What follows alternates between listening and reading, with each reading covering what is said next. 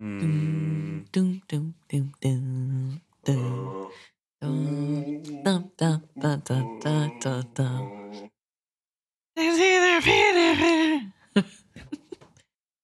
don't know the words. Oh, you don't say. I would have never guessed from the first line there. I thought I was really convincing.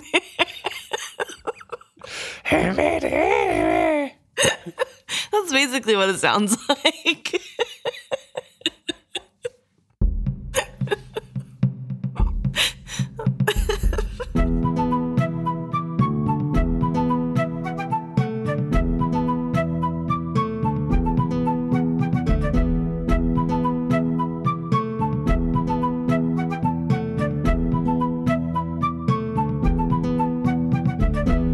Welcome back to another episode of Is Fitz Happy? I'm Luke. And I'm Emma. And this week we're discussing chapter 19, which is the last chapter of the autumn section of this book.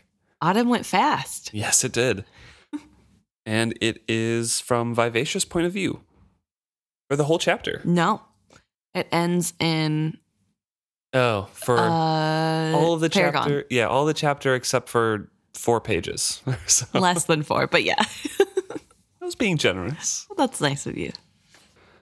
Well, we start with Vivacia here. We're back on board. They have left Cress. It has been a while, and we kind of do the same thing that Robin Hobb does repeatedly throughout this book with time skips, is that we jump into a story but think about the past and recontextualize what happened in the past with what's happening now. And I do want to say that this is my favorite moment in at least this book from memory. Before reading it, at least. I mean, even now, I still really like it. I think the overall things that happen are really interesting. But I just Going remember... into the book, you mean? Yeah, going into the book. I remember being excited about this specific instance because I think it's so interesting to Wintrow's character. Yeah, for sure. And we get a really good insight into who he is because Vivacia can see his feelings. Yeah. No, and I think this is when my first time through I started liking Wintrow a little bit. Because before then he was kind of just a whiny baby. Like he had some good points every once in a while, but I think this is when I was like, yeah, I felt more sympathy than distaste. Yeah, for sure. Yeah. So he is with Vivacia on the foredeck right now. They're having their forced time together to bond. Right. And she is thinking that, she's fighting a rising tide of grief and despair, saying it was not getting any better between Wintrow and her. Since Cress, with every passing day, his resentment of her increased. It made what might have been pleasant days into torture. And she's kind of thinking back to the events on Cress and never being explicitly told what had happened, but picking it up from, men's talk throughout the ship because she knows what's going on. And the way that she understands it is that she knew that Wintrow still believed his decision had been correct. And she knew, with the wisdom of her stored memories, that his grandfather would have agreed with him. But all it took to make him miserable was for him to know that the rest of the crew considered him a coward and that his father seemed to concur with their opinion. And that was all it took for her to feel a misery as deep. That is a good reminder. They do share the same pains and joys. They are very linked together. Yeah, it's really interesting. I think it gives a good insight to how live ships work in general. It seems that the blood relation has some sort of tie, and that helps with the temperament of the ship. And I think what's unfortunate is that the only tie available to Vivacia is Wintrow, who does not want the tie at all. And so it's really interesting, especially reading from Vivacia's point of view, kind of the negative side effects to that, where she knows that, like, on the outside, it's not really her fault. But on the inside, it's the only person that she can connect with, and they are rejecting her. Yeah. And it's not like humans where Wintrow can reject Vivacia and still find companionship with other people. Vivacia doesn't seem to be able to have that with others. I don't think that means that she can't be friends with other humans, but it definitely seems like there's this undercurrent of there's something she needs from Wintrow, and him not being willing in that bond is really painful and hard to deal with. Yeah, definitely. But since the crew are so at odds with Wintrow, they're also feeling a little at odds with her. Like, it's just they kind of come as a package pair, and it's just doubly isolated from everything. So Vivacia is thinking back on this event, like, this kind of spurred everything, but he still sticks by his decision, and so would Ephron. Like, that was the correct decision based on her wisdom. And the way that he is going about his belief still, and the way that he's still persevering and not giving up, does bring up his esteem in Vivacia's eyes as well. It spoke greatly of the spirit inside him. Shunned by his shipmates, consigned to a life he could not relish, he still continued to work hard and learned. He was now as capable as any ship's boy and was moving rapidly to master the tasks of an able deckhand. He applied his mind as well as his body, comparing how his father managed the sails to the commands that Gantry issued. Some of his eagerness was simply the starvation of a mind accustomed to learning opportunities, and bereft of his learning from the monastery, he kind of soaks up all of the knowledge that he can at sea, because what else is there to do? And instead of just the menial labor that he was used to in the monastery, his body is now used to the sailor's work. Right. And not only that, but he could just do the job and at bare minimum level. He could learn how to do it enough to pass by and be fine. But Wintrow is mastering them and trying to do them well. He is going out of his way to be good at the things. And it's partially because he thinks that if you're going to do a task, you should do it well. That is kind of a purpose in life, is that when you've been given something, that means that is the task that you must do. And that's very Vestrid of him. Yeah. That it should be done well. Just because it's menial doesn't make it any less important, which I do think is a really good work ethic to have, especially at he's 15, 14. Yes, 13.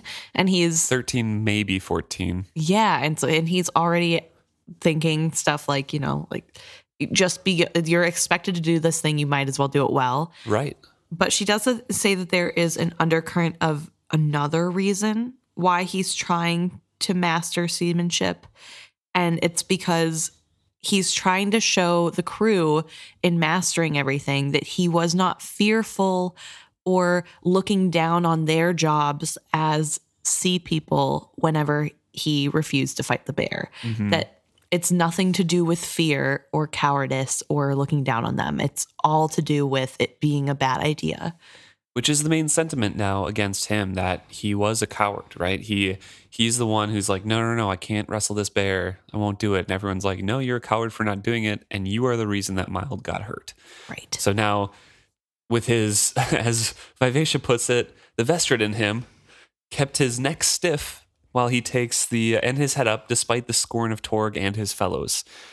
So obviously Torg has been loving the past few weeks, because everyone is shunning Wintrow and he needs a victim for his bullying. Right. But Wintrow is going to keep his head up because that is his work ethic, that is his spirit, that is the Vestrid in him, according to Vivacia, to not apologize for that decision. He did not feel he had done wrong, but that did not keep him from smarting under the crew's contempt for him.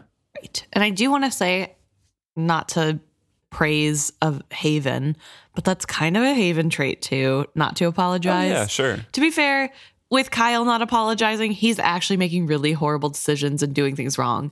But in the crew's eyes, Wintrow has also done something wrong and he's refusing to apologize for it. So yeah. I will say it is Haven. It's a Haven trait to think because you're in the right, you do not need to apologize. It's also a very Vestrid thing with True. Althea. No, absolutely. But I do want to say, but also, yeah, like, Malta as well. You know. To a Haven's credit, they also have this stubbornness in them, good or bad, I guess. But we should say that the start of this is Wintrow being hurt. There has been an incident which we are working our way back to that Wintrow got hurt on the job, and he is in this moment cradling a hurt hand. Yes, this was a few days ago. He got injured, maybe 3 or 4, something like that. 3 days, yeah. 3 days. And Vivacia is thinking and reflecting on all of the attitudes and how he was willing to put himself into his work up until that accident, up until that point. She did not need to look at him to know that he too stared towards a distant horizon. The small islands that they were passing held no interest to him. On a day like this, Althea would have leaned on a railing, eyes avid. It had rained heavily yesterday, and the many small streams of the islands were full and rushing. She describes this like beautiful, like they're sailing past all these islands. It's wonderful, but he is only focused on his crushed hand. Wintrow had thoughts only for a more distant harbor far to the south, which we know is Marrow, his monastery's harbor, one that they're not going to stop at, and just focused on his hand, just trying to be completely alone with his thoughts. Even at the beginning of this chapter, he even kind of retorted back in a snarky way at Vivacia's question about the injury as well. And so he's just been sitting here silently since that. Right. I should also mention that Vivacia has talked about how it's basically winter, and it's kind of nice to be in this area because while it may be winter, they're never going to know snow in this area. It's just too warm. But that joy has been taken away because Wintrow is so miserable. So she can't even enjoy the good weather and the beautiful scenery. Yeah. And Wintrow is sitting here, and she says that he is past weeping because they know that both Vivacia and him both know that he can't show any weakness right now. You can't show any weakness at all because of the harsh mockery that's going to be called forth from Torg. And so they were both denied even that vent from the wretchedness that coiled inside him and threatened to tear him apart. After a time, he took a deep breath and opened his eyes. He stared down at his hand, loosely fisted in his lap. It had been 3 days since the accident. Oh, there's the 3 days. Mm-hmm. A stupid mishap, as almost all such are in hindsight, of the commoner sort aboard a ship. Someone had released a line before Wintrow expected it. Vivacia did not believe it had been deliberate. Surely the crew's feelings against him did not run that high. Only an accident. The twisting of the hemp line had drawn Wintrow's gripping hand with it, ramming his fingers into a pulley block. Anger bubbled deep within Vivacia as she recalled Torg's words to the boy as he lay curled on the deck, his bleeding hand clasped to his chest.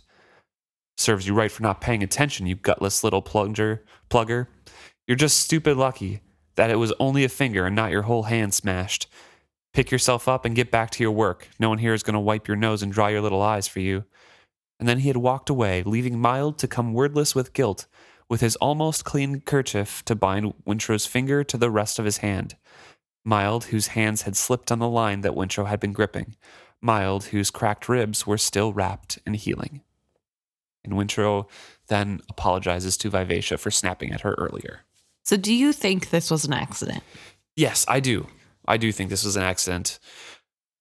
I feel like Vivacia is really, really hoping it was an accident, and she's pretty naive or like new into the world where she can't really fully tell. But with Mild being the one that slipped, I really do believe it. Plus, he's broken ribs trying to hold up a line. I think it was an accident. Interesting. I think it's possible that Mild did it on purpose, not knowing how much damage it was going to do. Maybe. And then feels bad that it hurt him more than it meant to. Like he just meant for, in my mind, he just meant for Wintrow to get in a little bit of trouble or to maybe get hurt a little bit, but not like bleeding on the ground, holding your hand in pain. That's true. That could definitely be a thing too. But I don't know. Maybe there was no malice at all. Revenge. Yeah, I'm just a little bit more skeptical. I mean, especially, I can definitely see it, especially with Vivacia being like, surely the crew's feelings against him did not run that high. Only an accident. Kind of trying to convince herself. I can see that angle as well. Right. And I mean, especially because it was Mild. Mild was the one who got hurt the most out of the incident, and he looked the dumbest, kind of, for going, even when he shouldn't have. And he's still recovering like 3 weeks later. So I could see some resentment built that would build up from that. True. But we don't know. And we're back to the present because Wintrow, like you said, is apologizing to Vivacia. He acknowledges that he's not actually mad at her. He's just really upset about the situation that they're in, or that he's in, I guess. It's just being here when I wish I were somewhere else, knowing that if you were any other ship, save a live ship, my father would not force me to be here.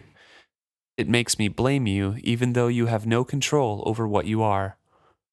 I know, Vivacia replied listlessly. She did not know which was worse, when he spoke to her or when he was silent. Which, yeah, he's offering up a sincere apology, but coupled on the facts of like other things he's said to her, plus the sentiment of like, I'm really wishing you just weren't aware of anything, and then I could be away. Right. I wish you were literally anything else. It's a very young person's apology of... Yeah. Not wording things well. Yeah, I'm sorry. I was only thinking of what's best for me and not really how it hurt you, even though you're the only one who can really understand me right now. I didn't mean to hurt you. Right. Yeah. No, it's not taken super well. And on Vivacia's credit, at least she's not really taking it out on him, which I think is huge because Vivacia is basically a child herself, and she is kind of containing any sort of disappointment she has to herself. I mean, there's a potential that Wintrow knows of it because they can share consciousness in a way that we're not really aware of. But for the most part, I think she does a really good job of just trying to be there for Wintrow whenever he needs it. And he isn't really trying to be there for her. So maybe he doesn't know. Right. And later on in this chapter, they do say, like, this is the first time I can feel things through you. So I don't think he's trying to reach for that connection either. Right. So I think right now it's just kind of one-sided with Vivacia trying to play the adult as a few-month-old ship. Right. And she is kind of wondering why, like, this is her frustration coming through and how frustrated she is. She could not say why Kyle forced him into proximity with her. Did he hope some bond would miraculously develop? Surely he could not be so stupid. At least he could not be so stupid as to suppose he could force the boy to love her. Being what she was, and he being who he was, she had no choice but to feel a bond with him. She thought back to the high summer evening that now seemed so long ago, that first night he had spent aboard her, and how they had begun together. If only that had been allowed to grow naturally. But there was no sense in pining for that. So she's kind of like given it up, basically. It's like, yes, I'm forced to have a bond with this young Vestrit. But he doesn't want me. He's not going to love me. I just want Althea back, but no use thinking about her, I guess. This is what I have. Yeah, and I think what's really interesting about this section is that you can really see how much Wintrow is influencing her. Yeah. Because how Wintrow is it to say, I can't dwell on the things I cannot change, which is basically that she's acknowledging what she's upset about. She's thinking about it like, listen, it's the worst that I have to deal with, Wintrow hating me and being forced into this alone time where he doesn't want to be. And I wish it was Althea instead, because at least then I'd have somebody who liked me. But there's no point in pining after it because that will not happen. You can't change the past. We just have to deal with what we have right now. And I think that's a really, really cool way for Robin Hobb to write in a subtle change to Vivacia, a subtle Wintrowism that Vivacia is, without even realizing, doing. But at the same time, that kind of goes both ways with good and bad, because she is so incredibly lonely and pining for something, a deeper connection with somebody, which just primes her for Kennit to come along and try to woo her, right? Exactly, yeah. With Wintrow constantly wanting to be away, to have a different life, to not have this connection, to desire something better that he remembers in his life. It's setting it up for Vivacia being like, I am desiring that deep connection I had with Althea, but but I can never go back to. So when Kennit comes along, it's like, got the best of both worlds right here. Right. Yeah, that's true. And she is kind of remarking once again on the beautiful day it is sailing through this, how it should be some of the happiest times sailing through. And that's why her sadness pierces her so keenly, because she's dwelling on all of their interactions recently and her relationship with Wintrow. And there was a few things that the boy had said to her over the past few days, words he had spoken in anger and frustration and misery. A part of her recognized such words for what they were. Wintrow railed against his fate, not her. Yet she could not seem to let go of them, and they cut her like hooks whenever she allowed herself to think of them.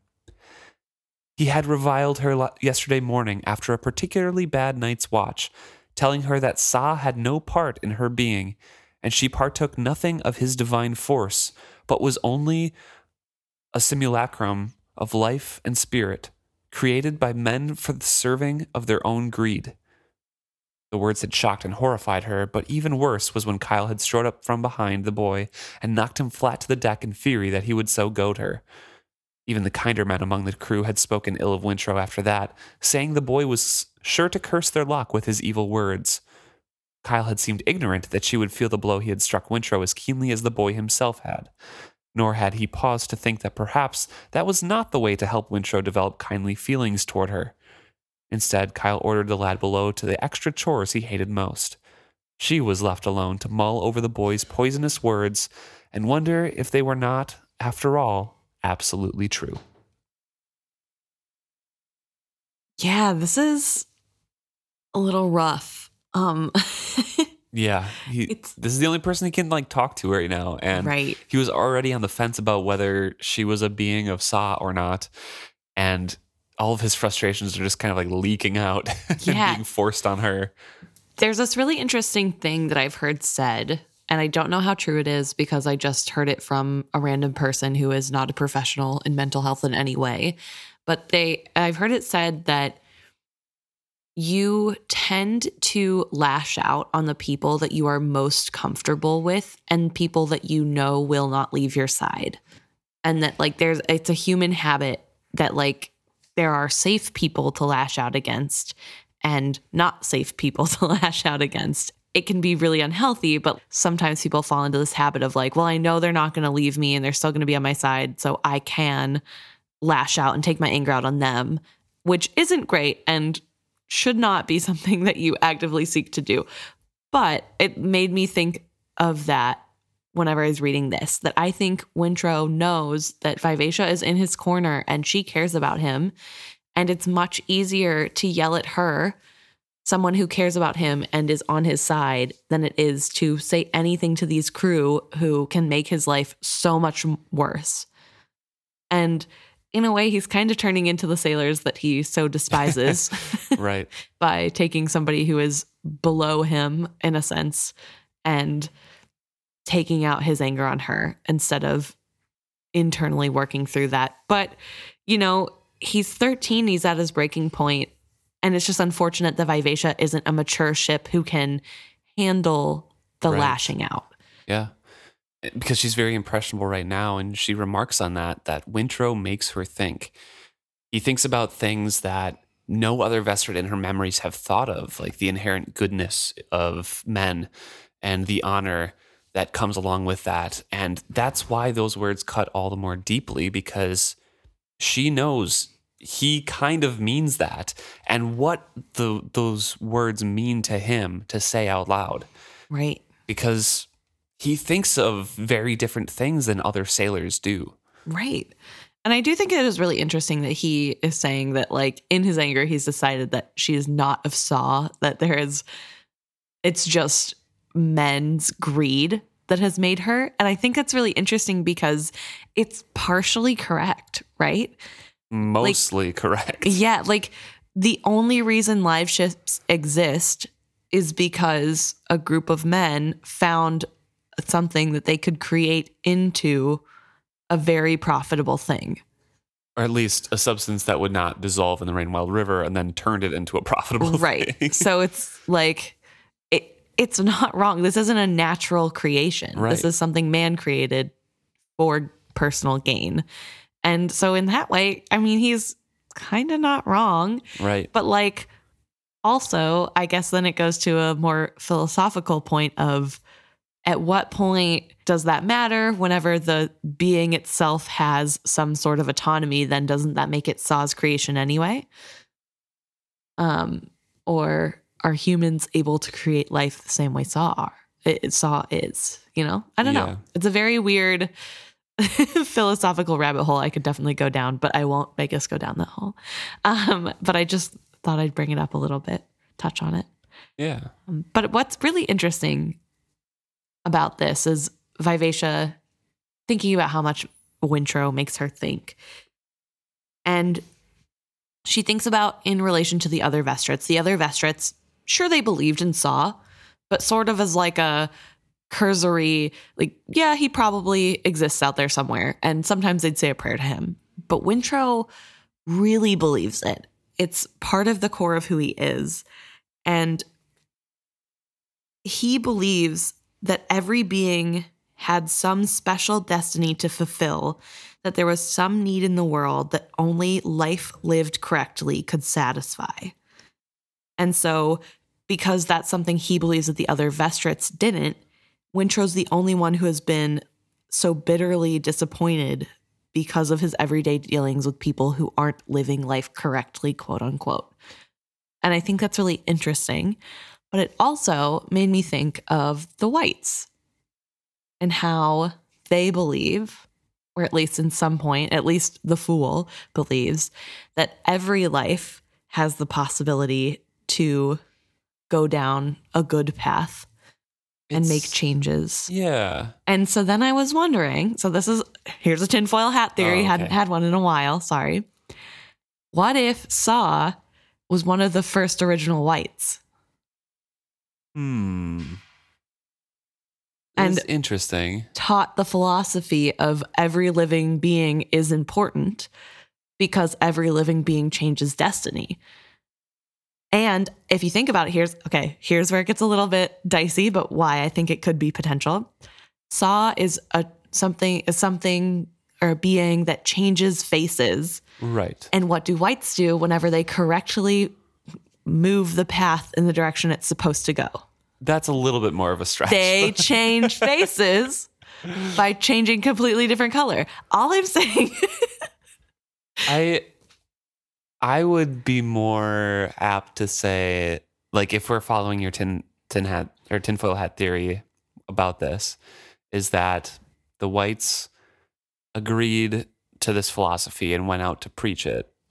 And each of these locations or places that they went to had like, oh yeah, we had a very pale person come and teach these things, and they were different looking people because they were different. Right. And then all the civilizations kind of came together after the whites went away and be like, oh, this was Saw.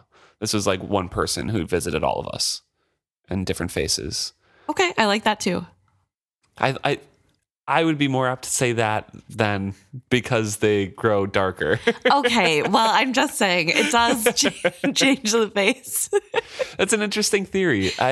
It's hard to say because we don't get a lot of history on how old Saw is. We hear Ida and El a lot about like the ancient people worshipped Ida and El, you know? Right, like, yeah. We don't get a lot about Saw. I don't think. There might be some in like later books. Right. When they go to Jamalia or something, or I don't know. I don't know, but I think, I don't know. Part of me is just, especially with these books, because there is this like underlying theme of religion. I am so intrigued by what created it because I think in real life, we have real historical figures that religious stories are based off of. Right. And like sometimes those are exaggerated, sometimes they're not, whatever. So I think it's really interesting to try to find that commonality in these worlds of like, is there a possibility that this was something outside of the scope of what people at the time knew? And so they now believe that's a god. And I don't know. Yeah, could be. Maybe Saw is real and Ida and El are real and they're all gods. But Maybe not. I don't know. Maybe there's no Edenel. It's all Saw. Saw's both. Saw's different. No, because I still am pretty adamant that Eda and El are that elderling and dragon, but that is just me. But anyway, so that was, I just wanted to take us off the path for a moment, because when I read that line of like, every living being, when lived correctly, can make a difference in the world, I'm like, interesting. I think I've heard that before. So this is all of Vivacia's reflections as they're sitting there quietly watching these islands go past them.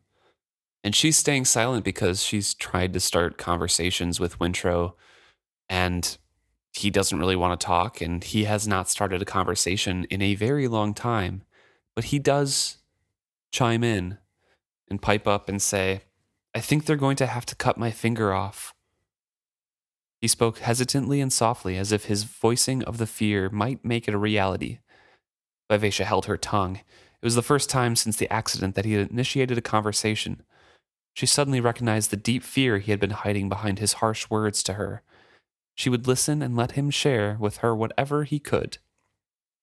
And so he goes on describing, like, I think it's more than broken. I think the joint is crushed, and they're going to have to cut this out before it is fully infecting my hand, and they'll have to cut off my hand. He says, I think I've known since it happened. Still, I kept hoping.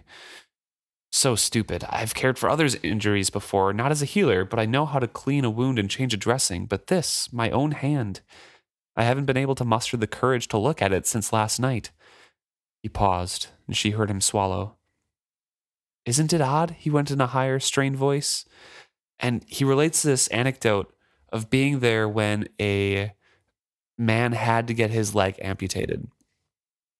And the man kept telling all of the priests, just wait a little bit longer. Like, maybe it'll get better. Maybe it'll be fine. And everyone around him, Wintrow was saying, knew that they had to do it.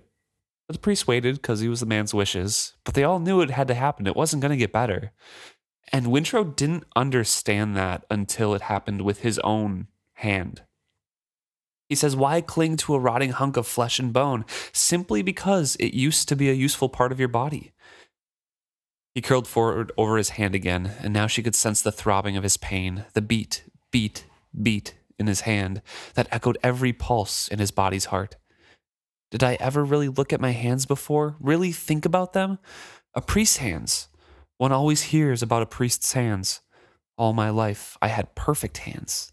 10 fingers, all working and nimble. I used to create stained glass windows. Did you know that, Vivacia? I used to sit and plunge myself so deeply into my work. My hands would move of their own accord, it almost seemed. And now... He fell silent again. Vivacia dared to speak. A lot of sailors lose fingers, or whole limbs. Yet those sailors still... I'm not a sailor. I'm a priest. I was to be a priest until my father condemned me to this. He's destroying me. He deliberately seeks to destroy me. He and his men make mock of my belief. When I try to hold to my ideals, they use them against me. I cannot withstand what he is doing to me. What they are all doing to me. They are destroying. Yet those sailors still remain who they are, lost limbs or not. Vivacia continued. You are not a finger, Wintrow. You're a man. You cut your hair, your nails, and you are still Wintrow and a man. If you are a priest, then you will remain one, 9 fingers or 10. If you must lose a finger, then you must lose a finger, but do not use it as an excuse to stop being yourself. She paused, almost savoring the boy's astonished silence. I know little of your Saw, Wintrow, but I know much of the Vestrits. What you are born to be, you will be, whether it is a priest or a sailor. So step up and be it. Let them do nothing to you. Be the one who shapes yourself. Be who you are, and eventually all will have to recognize who you are, whether they are willing to admit it or not. And if your will is that you will shape yourself in Saw's image, then do so without whimpering. Basically telling Wintrow, nut up or shut up. You can't. You know? I have not heard that phrase in so long. No, she's saying I know what she's saying. it's a lot.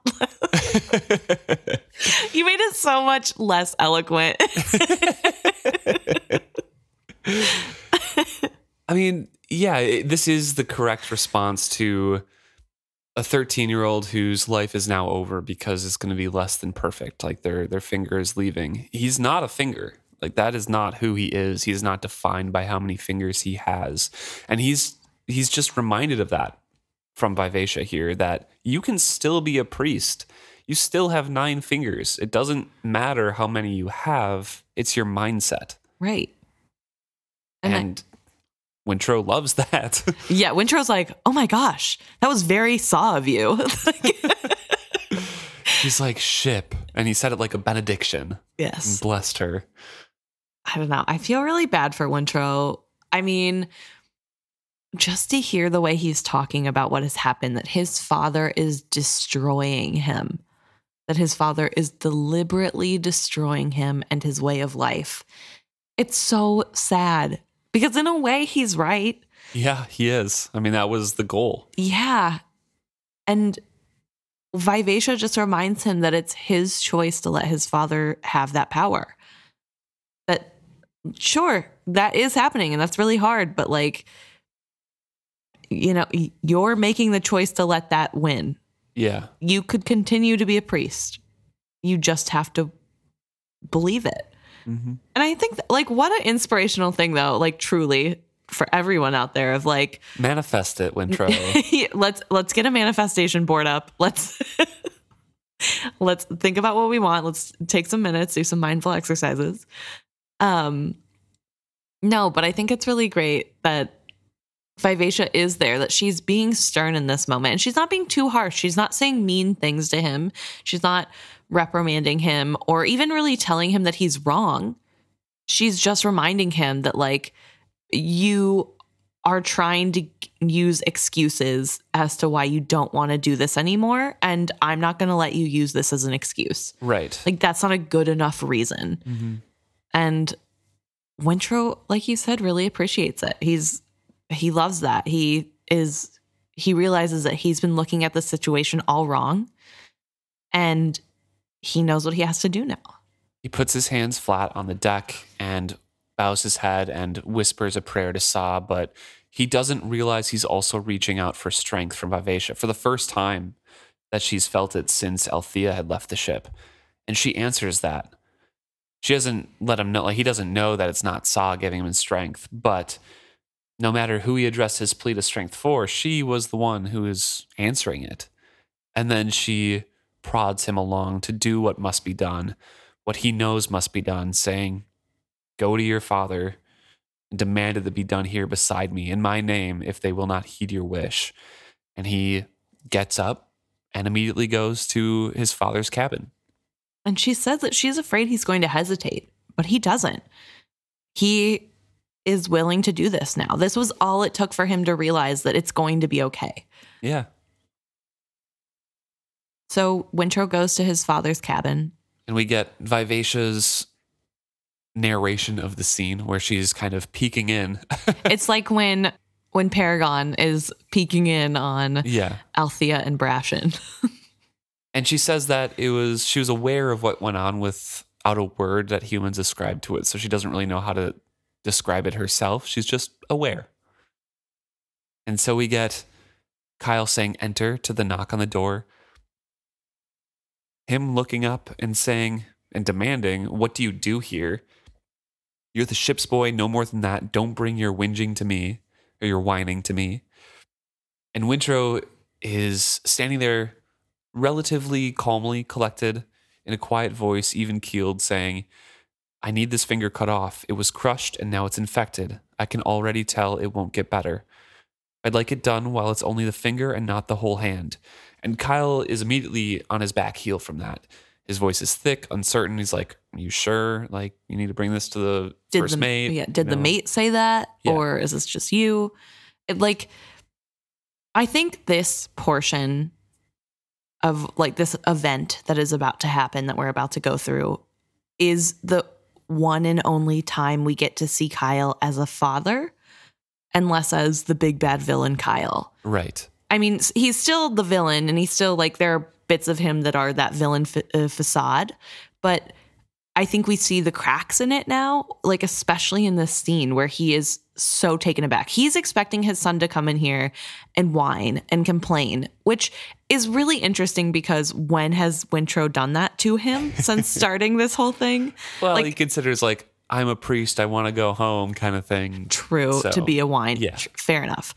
But like Wintrow's never sought out Kyle to do that. Right. Right. So like it's weird that his first thought is like, I'm not going to listen to any of your whining. But then you can just, from the descriptors, tell how upset he is about this situation. That, oh my gosh, my son is actually really hurt. Like this is actually a very serious situation. This went from a boy whining about an injury for too long to, oh, my kid is actually going to have to go through a serious surgery on board of a ship. Yeah. And Kyle is like, are you sure? As the mate looked at it, and Wintrow's like, it scarcely needs a doctor to look at it. He unwraps the bandage, says like there's a terrible smell too, needs to be done. And his father rises up and is like, I'll get the mate for you. Sit down, son. And Wintrow's like, I'd rather you did it. And then relates that, I'd rather it be done by Vivacia as well. No sense in bleeding in your stateroom, he added almost as an afterthought. I can show you where to cut, sir. It's not that different from boning out a fowl for the pot. It's just a matter of cutting out the joint. That's another thing they taught me in the monastery. Sometimes it surprised me how much cooking had in common with medicine. The herbs, the knowledge of meat, the knives. It was some kind of challenge, Vivacia realized. She didn't understand it in full. She wondered if even Wintrow did. She tried to work it through in her head. If Kyle refused to cut the infected finger from his son's hand, he somehow lost. Lost what? She was not sure, but she suspected it had to do with who truly controlled Wintrow's life. Perhaps it was a challenge from the boy for his father to admit fully to himself the life he had forced his son into, to make him fully confront completely the harshness of it. There was in it also the foolish challenge to risk his body that he had refused in town. They had called him a coward for that, and deemed him fearful of pain. He would prove to them all now that it was not pain he was fearing. A shiver of pride in him traveled over her. Truly, he was unlike any vestrit she had ever carried before. What I think is really interesting about this is Wintrow's stance in trying to get his father to take ownership of this. Yeah, for sure. And Kyle trying to slither his way out of it. He is trying to put distance between this and himself, that there is nothing that could have been done to save this. We see it especially later when Gantry tries to say Torg should be punished for this.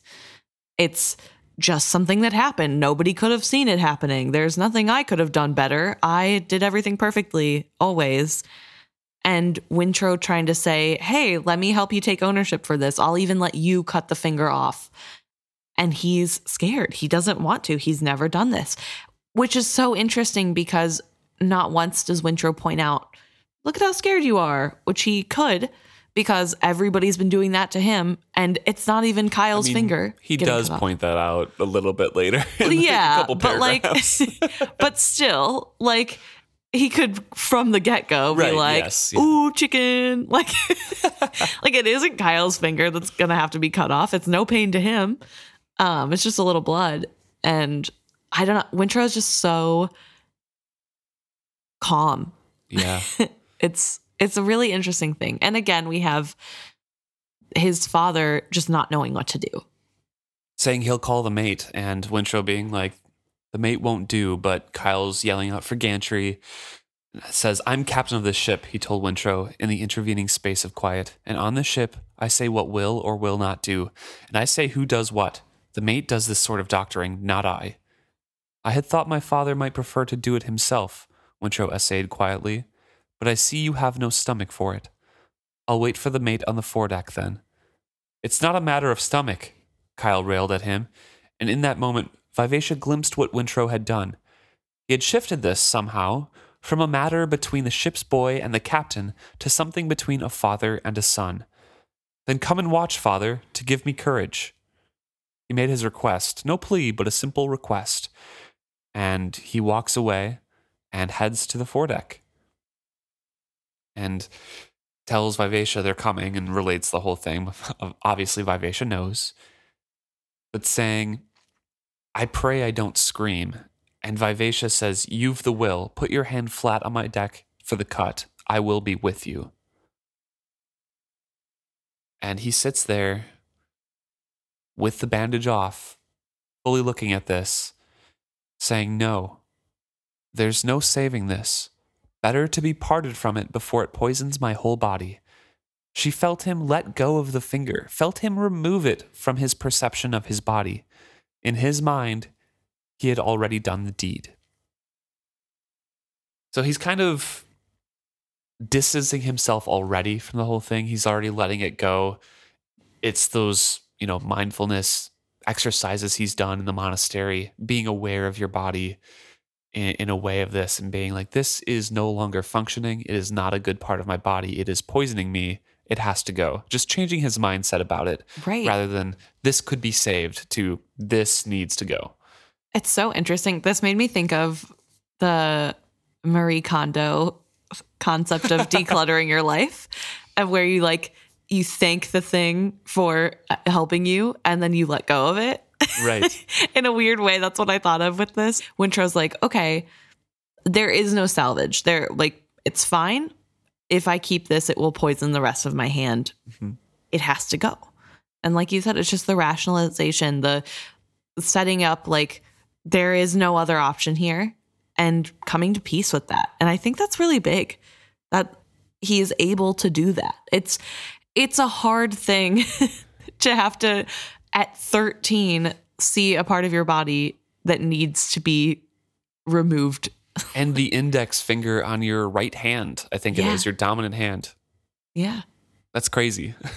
And he's so calm about it. And he handles it really, really well. Mm-hmm. I'm much older than he is, and I don't think I would handle it as well. No. Oh, God. Oh, no. I would be crying the whole time. They wouldn't even have any tools out, and I'd be screaming. So I'd be like, knock me out. I don't care. Give me that anesthesia.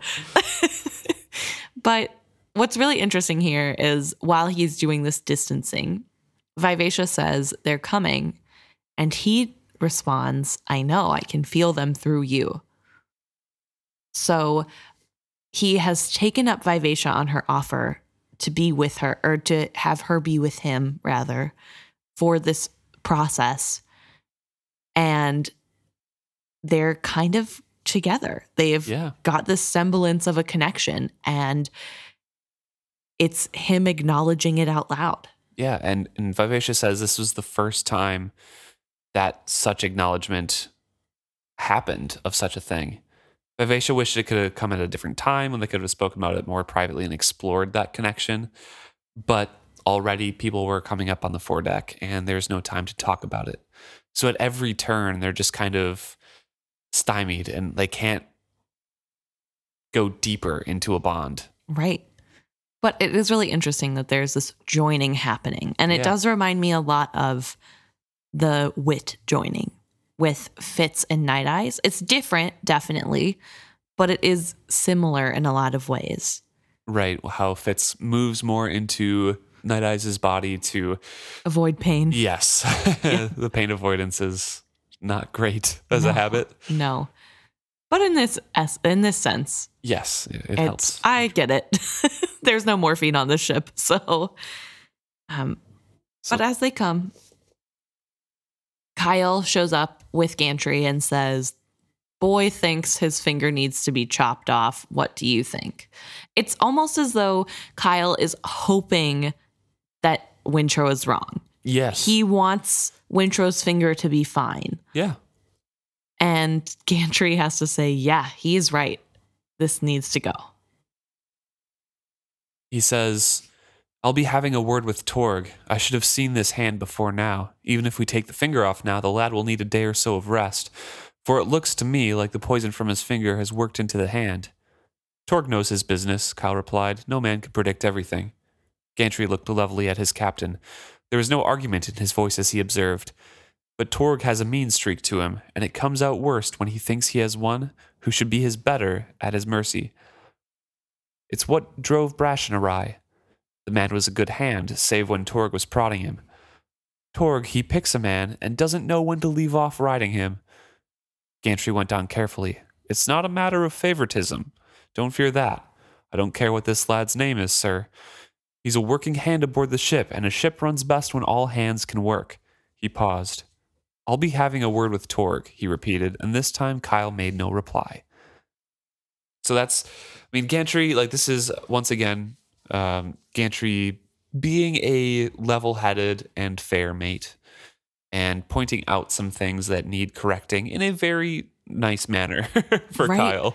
It's really interesting because there isn't really a fight from Kyle when Gantry is telling him this. I mean, They obviously have respect for one another. yeah, and it's so interesting looking at the interaction in that way because every other interaction we've had where somebody disagrees with Kyle, it's really escalated. Kyle has gotten red in the face and he's so angry and you're the dumbest person alive for thinking he doesn't know what he's doing.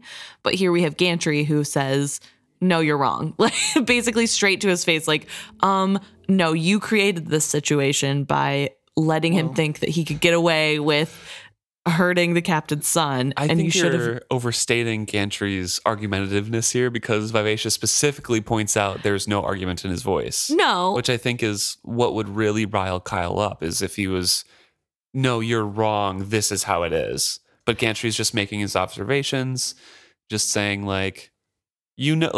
basically saying, Torg has a mean streak. And we talked about that before too. We don't know how loyal Kyle is to Torg. Right. Because he is a mean guy, and I think even Kyle knows that. Yeah, but I don't know, hear me out. Plenty of other people have just said a fact to Kyle, and he has reacted as though it has been argumentative. And so I don't... Gantry's a man in a position of power. Fair enough. And probably helps run his ship pretty well. But still not as powerful as Kyle. No. But as the first mate, we see with Sorkor, they have pretty much, assuming that the way it translates over is pretty similar, right? Is that the first mate has the run of the crew, basically. They kind of operate. They're the general manager, and the owner is the captain who does nothing. Okay, sure. Like Kenneth, he just kind of like, hey, we're going this way. And then Sorkor does all the managing of the shifts and everything like that. Right. So I'm assuming... Now, this is a big assumption for this argument or this conversation between the two, but I'm assuming that relationship works very similarly with this. So in that case, Kyle might have put that responsibility into Gantry's hands and just has to okay, that's your job to discipline the crew members when they need to be talked to or whatever. Sure. I don't know. Because it could still be seen as an extension of Kyle's power. Kyle put Gantry in charge, and now he has to be like, okay, trust you to do this. I think that's fair. But I'm just trying to say, sure, the way he said it wasn't argumentative, but what he is saying is essentially, you probably should have known that your second mate has a mean streak and makes people worse just because he doesn't know how to leave them alone.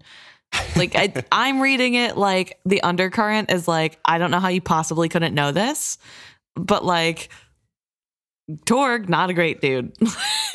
I think that's why it doesn't come across to Kyle though, because what he's saying is, I'll have a talking to Torg because he should have told me about it. So he never brings Kyle into it except for I'm not naming, it's not favoritism. I don't care what his name is. The ship works better when all the hands are working, right? Right. So he keeps blaming Torg for this, which it's true. But yeah, as the readers, we can be like, Kyle's the worst. He should have seen this. Right. He's the captain. Fair enough. But I think directly what Gantry is saying is, it's Torg's fault. Let me talk to him. Right. But you don't think the undercurrent, there's no undercurrent there? For a reader, but I don't think what Gantry is saying. You don't think in Gantry's mind there's an undercurrent of how do you not know this? No, I don't. I think it's I think Gantry doesn't love how Kyle runs some things, but really dislikes how Torg runs things, and Kyle put Torg in power as well. Mm-hmm. So I think that's where like the disconnect comes in, is like, he's mean, so now I have to clean up your mess. Right. But I don't think it's like the captain should know about the ship's boy's injury.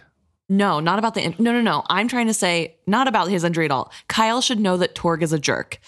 Yeah, he does. And so therefore Torg would take an opportunity to punish especially Wintrow more than necessary just because he can.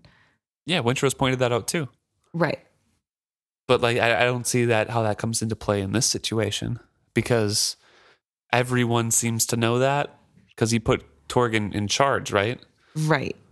Yeah. But I'm trying to say that the undercurrent of this conversation is him pointing that, like, I can't believe you wouldn't realize that Torg would be mean to your son because he's your son and you've given him that power. But I understand that. I'm saying that I think everyone knew that, so I don't think Gantry's undercurrent is like, I can't believe you've done this.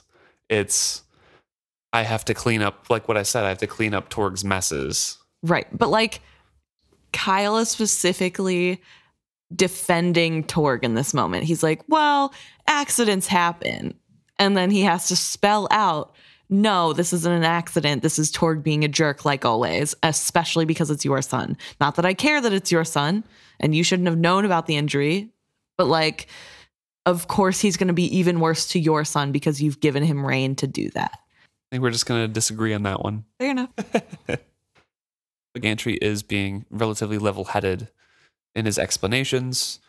He, as we see from Vivacia later in this chapter, he knows what he's doing, and he's a fair first mate. He's decent. But he is the one who has to do the surgery. And he looks to Wintrow and is like, you're ready? And Wintrow's like, yeah, I am. Wintrow's voice had gone low and deep.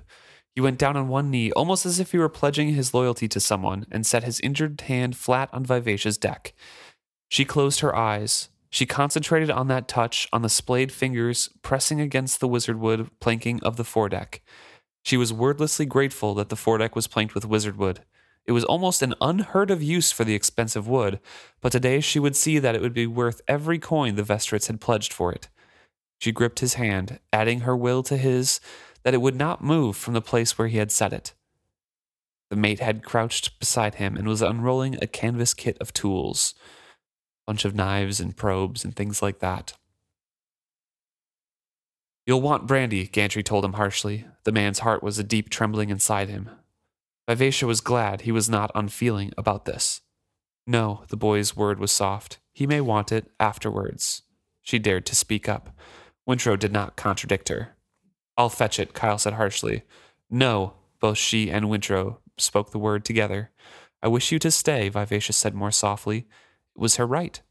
But in case Kyle did not understand it, she spoke it aloud. When you cut Wintrow, I bleed. In a manner of speaking, she added. She forced her own nervousness down. I have a right to demand that you be here with me when something as unsettling as this is happening on my deck. We could take the boy below, Kyle offered gruffly. No, she forbade him again. If this mutilation must be done, I wish it be done here where I may witness it. She saw no need to tell him that no matter where on the ship it was done, she would be aware of it. If he was that ignorant of her nature, let him remain so. Which we get a little bit of Vivacia gripping Wintrow's hand. Yeah. And willing it to stay there. So more connection and even more... what's the word? It's just escaping me. Even more agency than I thought that she would have. Sure. And how she connects with Yeah. Wintrow. Yeah. Yeah, it is really interesting to see how this is. It's a weird image in my mind of like when you see somebody like two hands against a window. Like that's how I'm imagining Wintrow and Vivacia, but there is no window and you can't see Vivacia's imaginary hand gripping onto Wintrow. But I think it is also interesting in this moment that Vivacia uses her power over Kyle to say, like, listen, I'm the real person in charge here, and I say you have to stay and it has to be done here. And you don't get to get out of seeing this. You have to be here for this. And I almost think that that's Vivacia kind of like using that as a punishment for Kyle. I don't think she actually cares if he's there or not. No, I think it's just, like you said, a punishment / backing Wintrow up with his insistence that he be there. Yeah. And like, even if she doesn't care if he's there, clearly Wintrow does. And she's on Wintrow's side. So there Kyle will remain. And she suggests that he gets somebody else to grab it. And Kyle is surprised to realize there is a little crowd forming on the deck because the rumor has spread. Every hand that was not occupied had somehow found an excuse to draw closer to the foredeck. So they were idly doing things, maybe lingering around that area, watching the spectacle, and Mild is ordered down below to grab some brandy and bring it back. No one else moved after Mild hastened away, and Kyle chose to ignore them. So Wintrow is gathering himself now. He is trying to prepare. Vivacia says that if he had noticed those who had gathered to watch, he gave no sign of it. His words were spoken to Gantry, and he wants to make sure Gantry knows what he is doing, because Wintrow knows what he has to do, what has to be done, and how to do it properly. So he directs Gantry on how to, take out the joint so it is not jagged bone that's there, sew the skin shut, everything like that, so it heals properly and it's fully taken out. There's no issues later. Yeah, it's really interesting. And we also find out it is the right hand that is injured, which means he's right-handed. And not that that's an important detail, but it is a detail. And he is just very matter of fact. I think it's very admirable, honestly, that he is looking the finger that he needs to cut off in the face, basically, and telling someone else how to do it. Step by step, like cut here, feel around with the knife, go through. Slow is more careful is better than fast, and a clean, like a clean slice, not a chop. Yeah, don't just chop it off. Yeah. So he's like telling him, it's going to hurt me, it's going to take longer, but I want it done well and properly. Right, which I think is really big of him. And also, I think it kind of shows off to the crew kind of how smart he is. Not that they don't know that he's smart, I'm sure, but like he has knowledge in medicine. He knows the body. Right. He can direct this in a way that will be better for him in the long run. And we also learned that finger, the index finger on his right hand, was the finger that would have worn a priest's ring if he got to that point. So this is going away, and he prays, Sa, in your mercy, do not let me scream. Do not let me faint nor look away. If I must do this, let me do it well. The undercurrent of the boy's thoughts was so strong, Vivacia found herself joined with him. He took a final breath, deep and steadying, as Gantry chose a knife and held it up.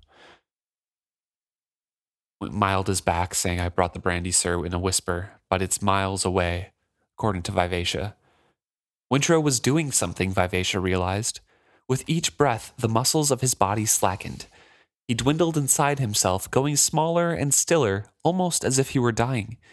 He's going to faint, she thought, and pity for him filled her. Then in the next instant, he did something she did not understand. He left himself. He was not gone from his body, but in some strange way he was apart from it. It was almost as if he had joined her and looked through her eyes at the slender boy kneeling, so still upon the foredeck. His hair had pulled free from his sailor's queue. A few strands danced on his forehead, others stuck to it with sweat. But his black eyes were calm, his mouth relaxed as he watched the shining blade come down to his hand. And she kind of remarks that somewhere there was great pain, but both Wintrow and her watched in a very detached way as this was happening. Wintrow is observing from somewhere clean blood, color is good, deep, thick red. It's like it's not infected. We're doing good here. And they're watching this, and he speaks no word while it's happening. The sound of the mate swallowing as he worked was almost as loud as the shuddering breath Kyle drew in as the blade sank deep into the boy's knuckle. Gantry was good at this, and as it goes through, Wintrow could feel the sound it made, and it was a white pain shooting up his finger bone, traveling swift and hot through his arm and into his spine. Ignore it, he commanded himself savagely. In a willing of strength unlike anything Vivacia had ever witnessed before, he kept the muscles of his arm slack. Basically, he willed his pain away like it was as we learn later, like it was hunger or thirst to be ignored. He Right. is willing himself to just not react at all. And then we Yeah. have this like astral projection thing where he lifts his awareness out and is hovering with Vivacia. Yeah, it's really interesting. This is the part that really made me think of Fitz and Night Eyes and their connection, in that Night Eyes and Fitz can like hear each other's thoughts. They're looking out of the same eyes, and Fitz's body is still off somewhere alive. But it's a little bit more complex than that, because I feel like usually when Fitz does this, he's basically asleep. Like there's nothing happening in Fitz's body when Fitz is not there. Whereas Wintrow has managed to keep enough of a sliver of himself in there to keep the body upright and where it needs to be. Yeah, I think this is, to me, closer to skill walking. Also, like we've discussed, it's a little bit different. They must teach skill differently in the monastery, and it's Right. a different culture surrounding that. But to me, it feels like when Verity or Fitz are projected into like a battle scene, you know, they can kind of observe and feel things still in their body because it's just their spirit kind of leaving. Right. And to me, it felt more like that and more akin. Obviously, it's related to his skill in some way because Wintrow is skilled. Right. But it's weird combo between the two. And I wonder if it's a linking of that skill and like his awareness with Vivacia and that bond, which we have likened to the wit sometimes, Yeah. where he can kind of leave his body but flows along that bond to be with Vivacia while he's observing. Well, I guess to be fair, this is kind of what Verity did to Fitz. Ride along with a little Yeah. bit. A He little was- bit, yeah. He was still aware of what was going on Yeah. with his body. And he was also aware, he was looking through Fitz's eyes. He could comment, he could talk to Fitz in his mind. Wintrow is conversing with Vivacia as this goes along, although it's a little less clear of when Wintrow is talking and when Vivacia is thinking, because they're so blended, which I think is where the comparison to Fitz and Night Eyes comes for me, is that there's kind of this loss of where one starts and the other ends. It's also hard to tell if, because I interpreted it as Wintrow was still thinking to himself and Vivacia was just peeking in on his thoughts still. So it's, yeah, No, it's really hard to like you said, it's very vague in how this is all written and blends together.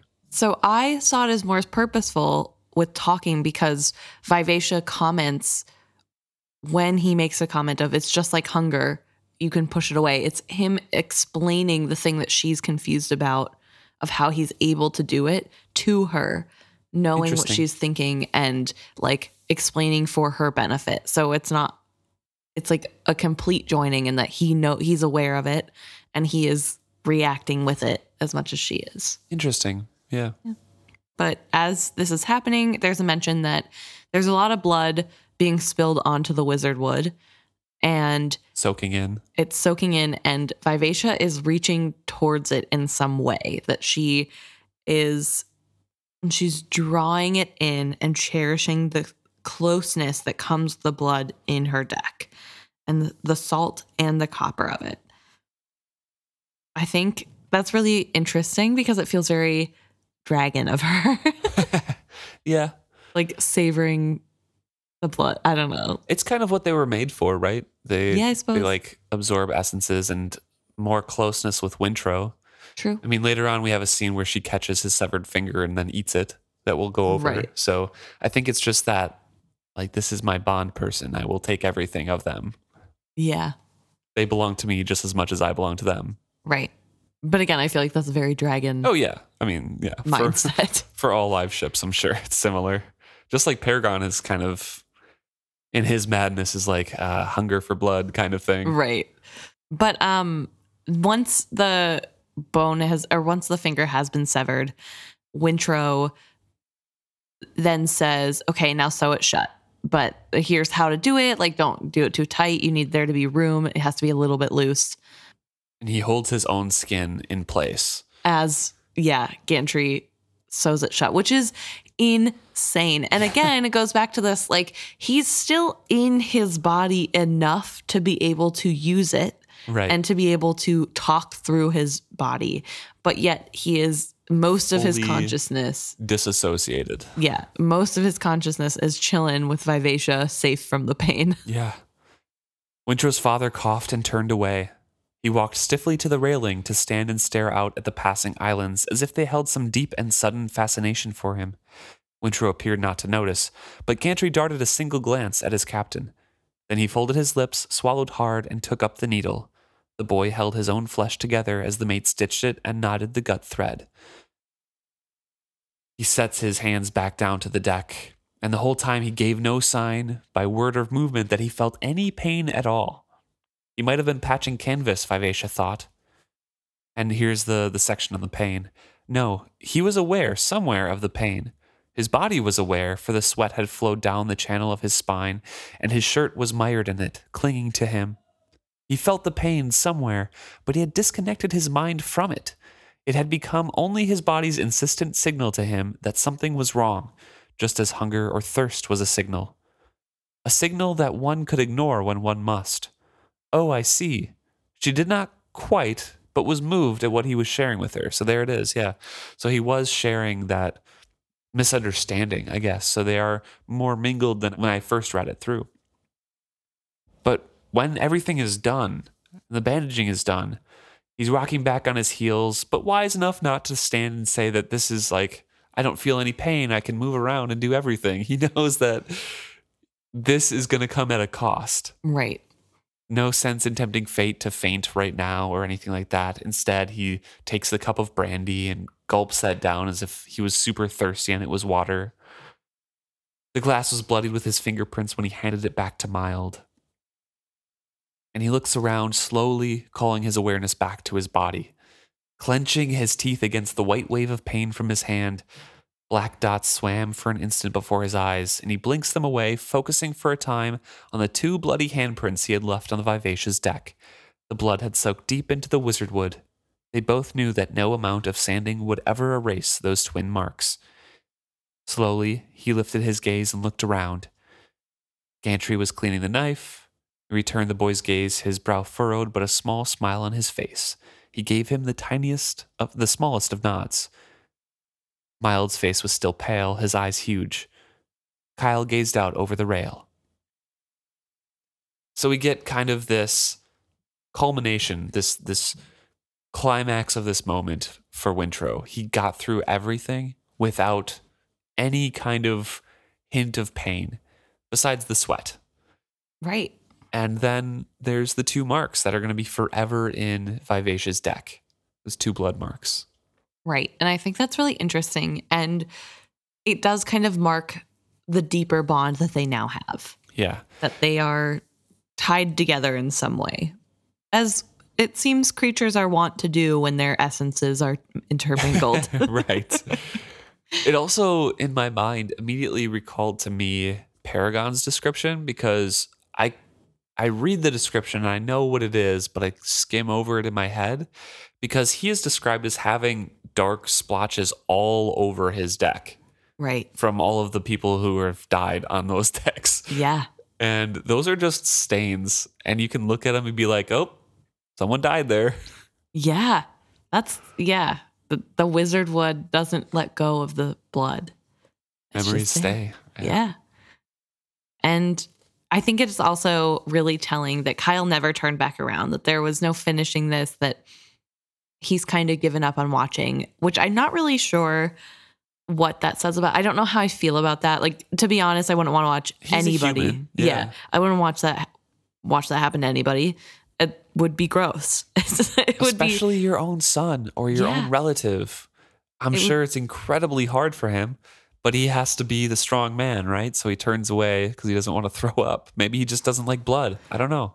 Or maybe he's feeling really guilty. Yeah. And watching this thing that he is putting his own child through, he has to turn away to really think about it and like maybe mull over ways that it's not actually his fault so that he can feel less bad about it. But as he's still standing away, I mean, obviously Gantry has now acknowledged him as a man in some way, I guess. I don't know.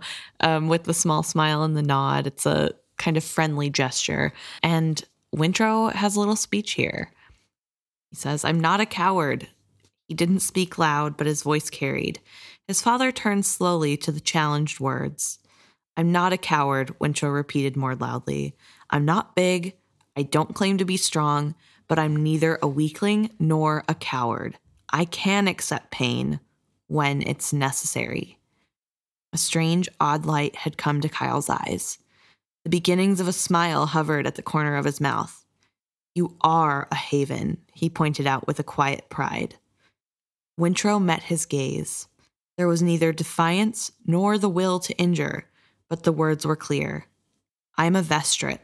He looked down at the bloody handprints on the Vivacious deck, to the severed forefinger that had still rested there. "You've made me a Vestrit." He smiled without joy or mirth. And with that, he says, as grandmother said, blood will tell, and offers his severed finger to his father as a prize to take. Yeah, he gets a little weird now. Yeah, it starts strong and then... Little shock and adrenaline that just keeps him going, and he picks it up saying, like, "It'll never wear a priest's signet. Will you take it as a token of your victory?" Kyle is, of course, darkened. His face is darkening with the blood of anger.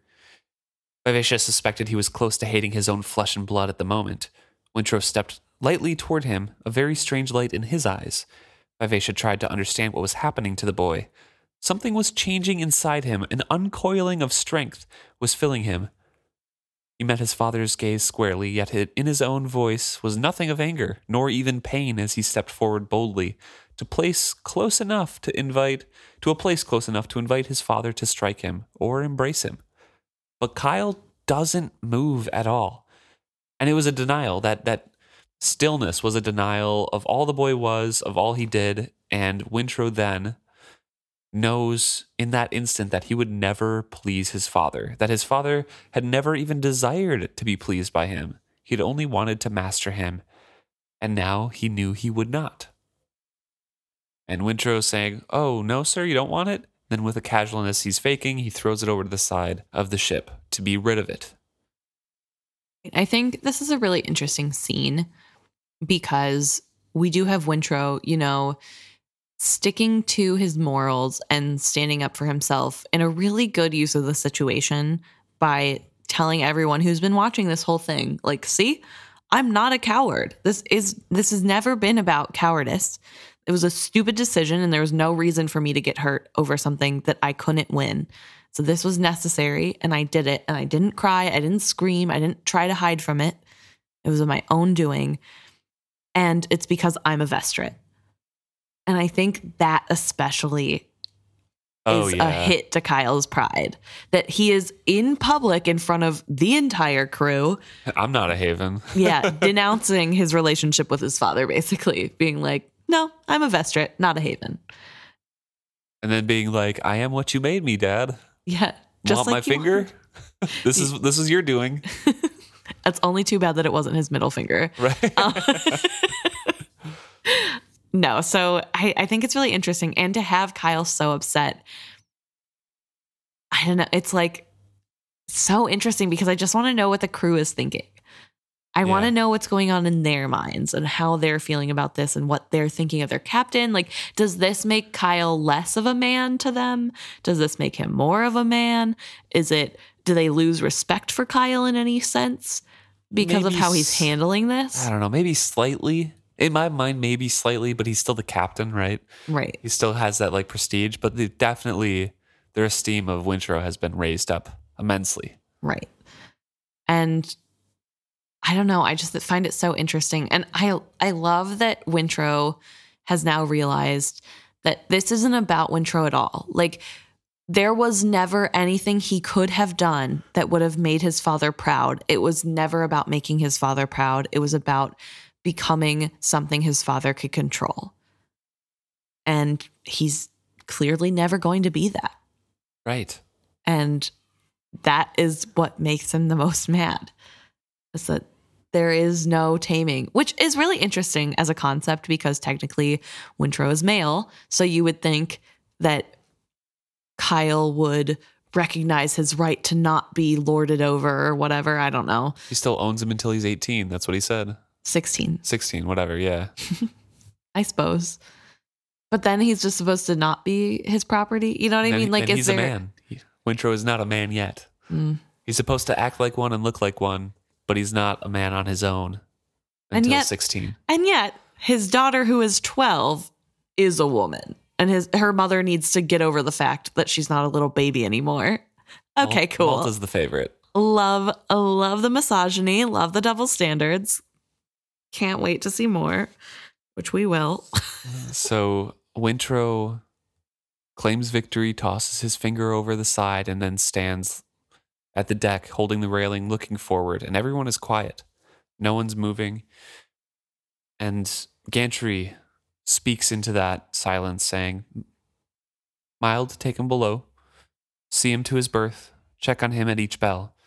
Come to me if he runs a high fever or is delirious." Gives out some, more instructions, looks at his bottles of medicine, remarks to the others out of the side of his mouth, quietly saying, "You others should find your duties before I find them for you." And it was enough of a threat that all the men dispersed. His words had been simple, the commands well within the range of his duties as mate. But no one could miss that in a very evasive way, Gantry had come between the captain and his son. He had done it as smoothly as he might for any other man aboard who had brought himself too sharply to the captain's attention. It was not an unheard of thing for the mate to do. He'd done it often enough before when Kyle had first taken over the Vivacia. But never before had he interfered between the captain and his son. That he had done so now marked his acceptance of Wintrow as a genuine member of the crew rather than as the captain's spoiled son, brought along for the sake of his discipline. I think this kind of shows that Gantry is a good character, that deep down he does have good morals. Yeah. And I mean, what we saw of him through Althea's eyes, there's a potential that he still is sexist and doesn't think women could work, but there is also a potential that it's just because Althea didn't prove herself as a real sailor. Like, we don't know for sure that it's because she's a woman. But he did kind of relish in making fun of her and not making her life easy. You know what I mean? So, like, on the one hand, not like, I don't know. But on the other hand, he does seem to have good character. He did, we now find out, stand up for the crew whenever Kyle had first taken over. Not on this journey, but the last journey. That he is a man of the people, kind of. Yeah. Like, sure, he has a couple questionable ideals, but for the most part, he kind of seems like a good guy. Mild made himself small and unnoticed as he waited because he had instructions from Gantry to bring Wintrow below, but Kyle and Wintrow were still standing there in silence. But then Kyle turns without a word and stalks to the back of the ship. Mild watched him go for a time, then jerked his eyes away as if he were somehow shameful to watch his captain retreat to his own quarters. "And Mild," Gantry suddenly went on, as if there had been no pause, "assist Wintrow in moving his gear and bedding to the forecastle. He'll bunk with the rest of the men. Once he's settled, give him this. No more than a spoonful, and bring the rest back to me right away. It's laudanum. I want him to sleep. It'll speed the healing." And with no more than that, Gantry turned and walked away. And Mild kind of has to pluck at Wintrow's sleeves to get him to move because Wintrow is finally starting to feel it, saying, like, "I just want to stay here." Right. But that's Gantry giving him extra help that probably wouldn't have been accepted with Kyle's presence there. Right. Giving some painkiller. Right. No, it is a very good way to get Wintrow the medicine that he actually does clearly need. And moving him from that cramped little closet prison that he had to the men's quarters. Yeah.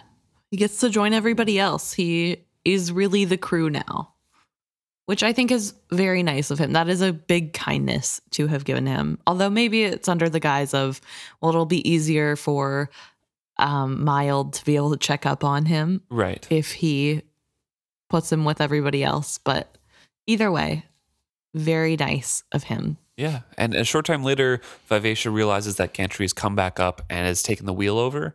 And she knows that he only does that when he was disturbed and wants to think things over. He was not, she thought to herself, a bad mate. Brashen had been better, but Brashen had been with her longer. Gantry's touch on the wheel was sure and steady, reassuring, but not distrustful of her. So we have her kind of pledge here, too, that he is a decent mate. He doesn't know her as well as Brashen yet, obviously, and we know Brashen is a very competent sailor. Right. But also, he needs time to think, and that's, the Kyle effect. Yeah. I think, it makes me wonder what's going on in the crew's head. Like, how are they viewing this? Because obviously we as readers are going to have a completely different perspective than they are because, one, most people reading this are 21st century people. We have values from today, so we know we have a different reason for thinking Kyle is a trash person than somebody in this book might.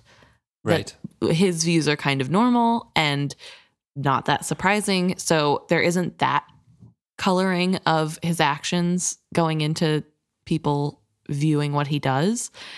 But in this moment, it's almost like the veil has been released that like maybe Kyle isn't as competent as he likes people to think he is. And maybe this is the first time people got to see the pettier side of Kyle. I don't know. It's hard to tell. Is Kyle obviously a bad captain and horrible person, or is this the first real peak of that? I like how you added bad captain in there. Listen, I'm not saying Althea's right about everything, but it does seem as though she might have been right about most things.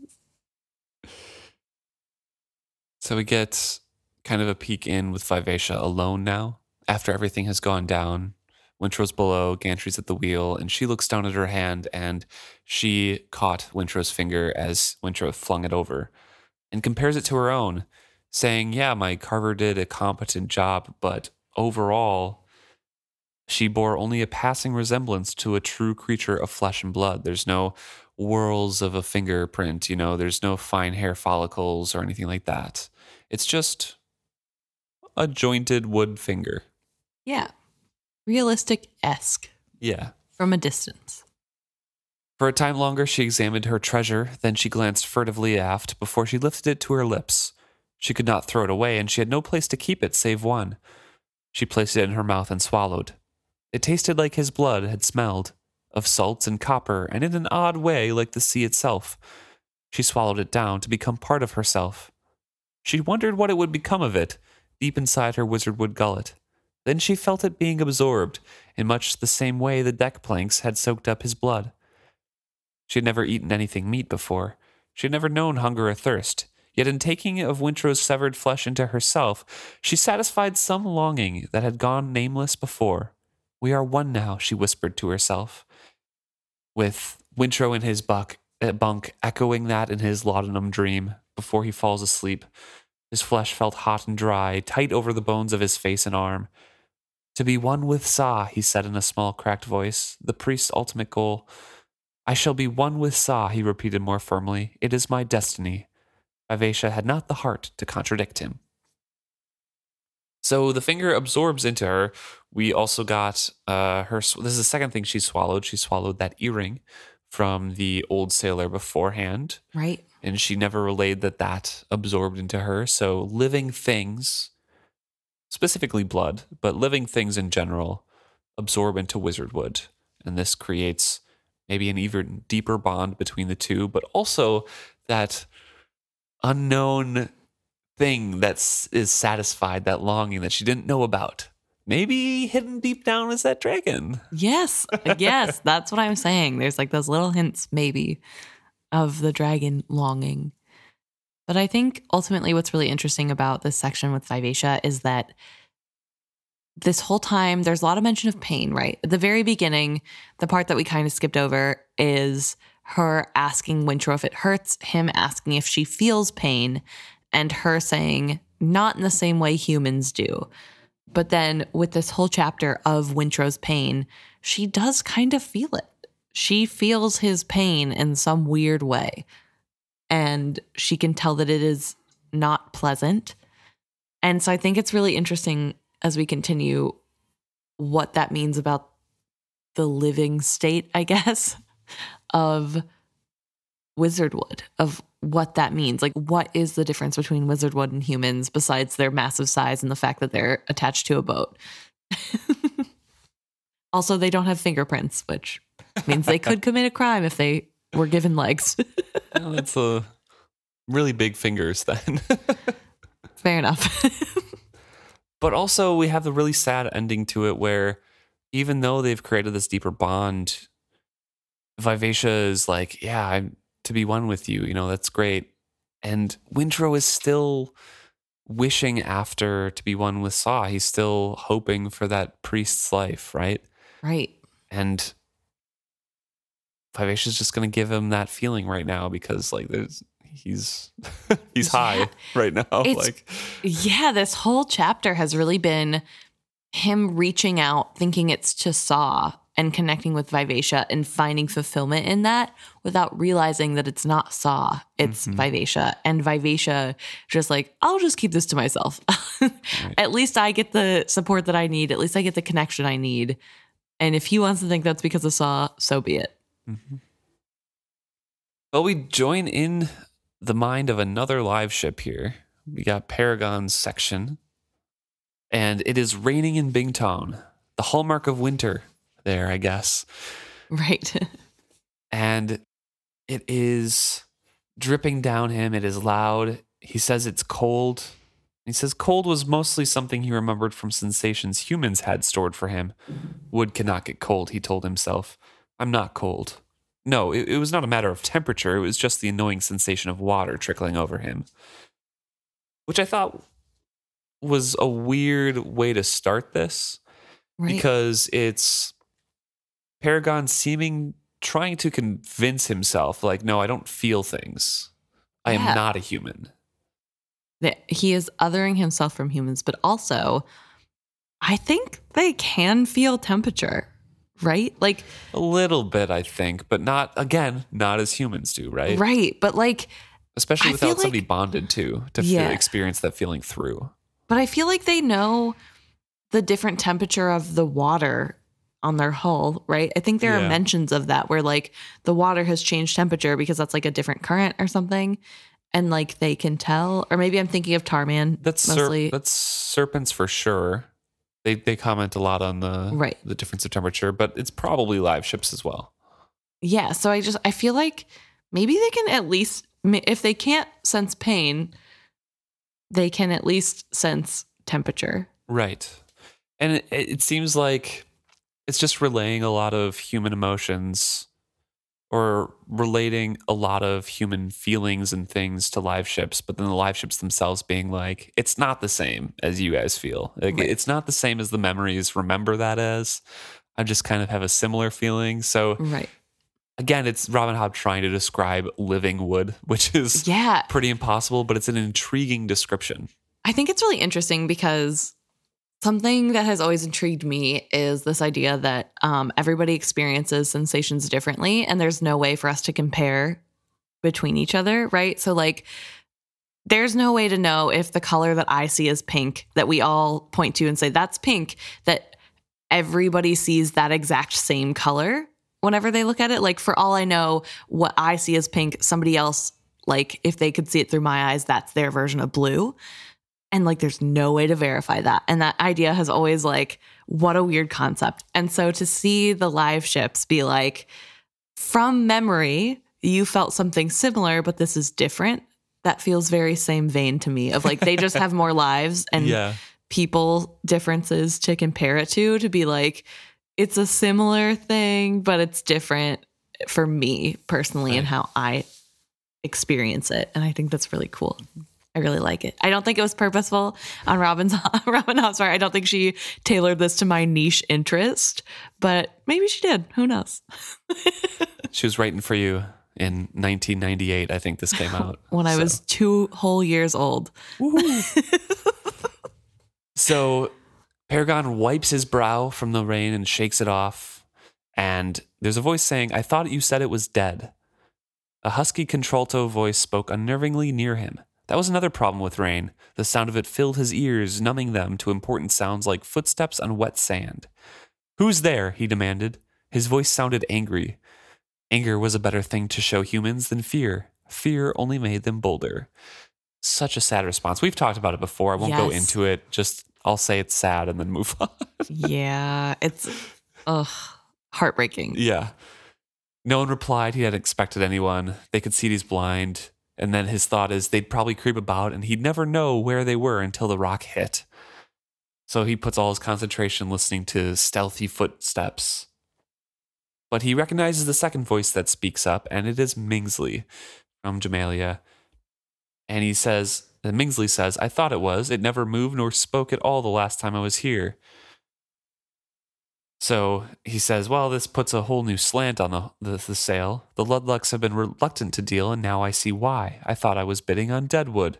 My offer was far too low. I shall have to approach them again."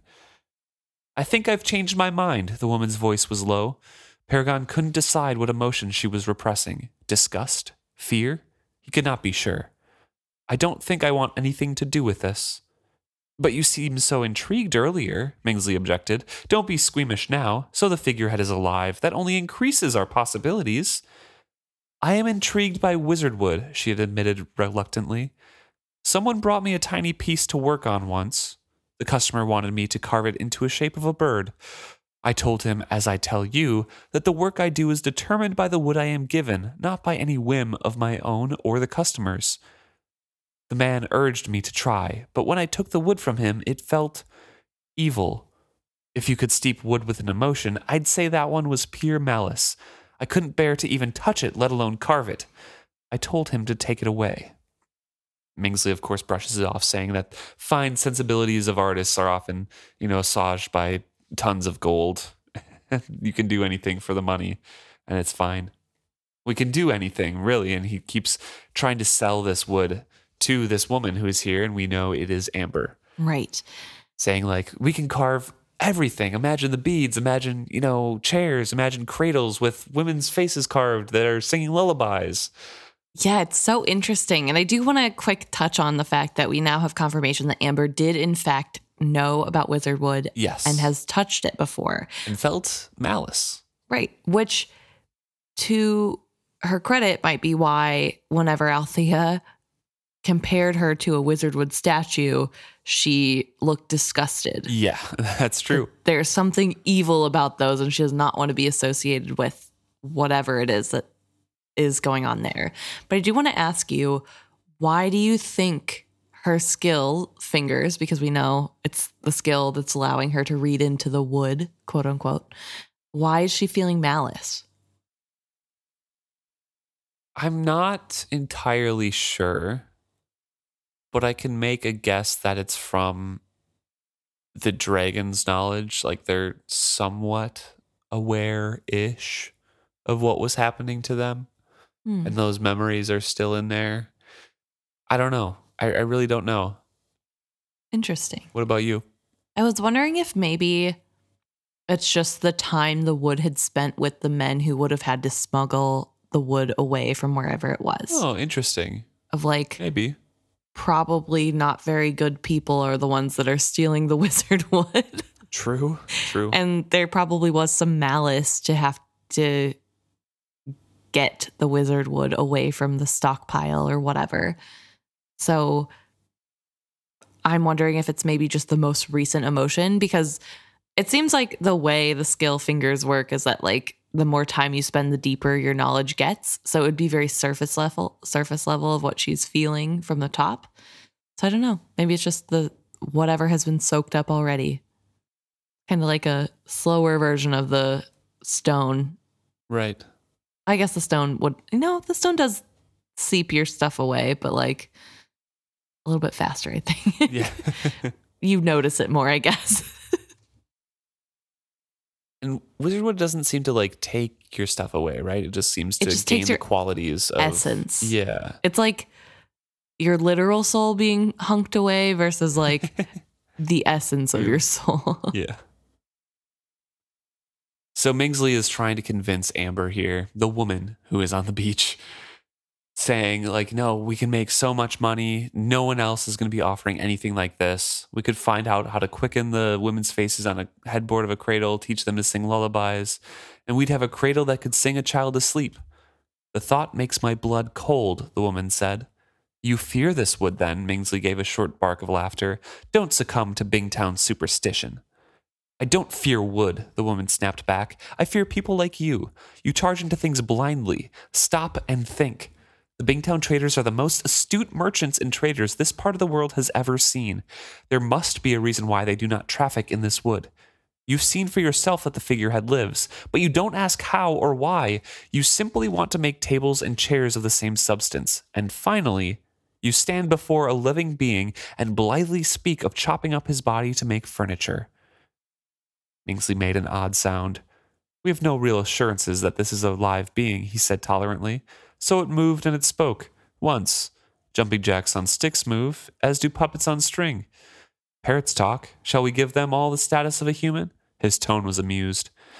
And Amber snaps back saying, like, don't try to pull the wool over my eyes. We've both been down to the docks and seen the live ships talking to one another. You can lie to yourself and convince yourself of anything you wish, but don't expect me to accept your excuses and half-truths as reasons I should work for you. No, I was intrigued when you told me that there was a dead live ship here, one whose wood could be salvaged. But even that was a lie. There is no point to me standing out here in the rain with you any longer. I've decided this is wrong. I won't do it. Paragon heard her striding away, heard Mingsley call after her, You're stupid. You're walking away for more money than you can even imagine. Her footsteps halted. Paragon strained his ears. Would she come back? Her voice alone came, pitched in a normal tone, but carrying clearly. Somehow, she said coldly, you have confused profitable and not profitable with right and wrong. I, however, have not. Then he could hear her walking away again. She strode like an angry man. Go off, queen. Yes, that is what I'm talking about. Tell those stupid traders what is what. I guess technically he's not a trader. He's like... No, he's from Jamalia. He's a Jamalian. But like, yes. Like, just because you can make money off of it doesn't mean it's a good thing. Like, greed should not be the driving force in this. Like, think about morals. Think about what's right and wrong. And then make decisions. And even then, maybe do some more research before like... Well, it's going to make us money, so who cares what the long-term ramifications are? Like, ugh. And it's really interesting because they clearly don't know the secrets of how a live ship work, right? Like, for this cradle idea, I don't think Mingsley understands that 3 generations of people has to die before it will start singing songs. And even then, it won't just sing. It's going to be a person that is the amalgamation of 3 generations of people. Right. With 3 different faces, you know? Yeah, well, it would have one face probably. Well, no, if the whole thing came true of what he was saying, Amber would be carving multiple faces of women on the cradle. I don't even want to know how that would work. Oh, scary. Yeah. Yeah, I don't know. Ew. Do you think they would all move as one if there were like 3 heads on a Wizardwood item? Would they all move as one, or would they all have different personalities? No idea. Also, maybe it wouldn't have to be 3 generations because a cradle is much smaller than a ship. Maybe. Yeah, I don't know. We don't know. We don't know how it works. No idea. Really. I mean, the Wizardwood charms work without, someone dying. So true. It's hard to say. Yeah. Also, sorry, one more aside that I just thought of. Mostly the Wizardwood charms, as far as we know, are not from live ships. They're from some secret stash of Wizardwood. So I wonder if it would change because Paragon's wood has already been awakened. So would part of him be in every single thing that was carved? Yeah, I think so.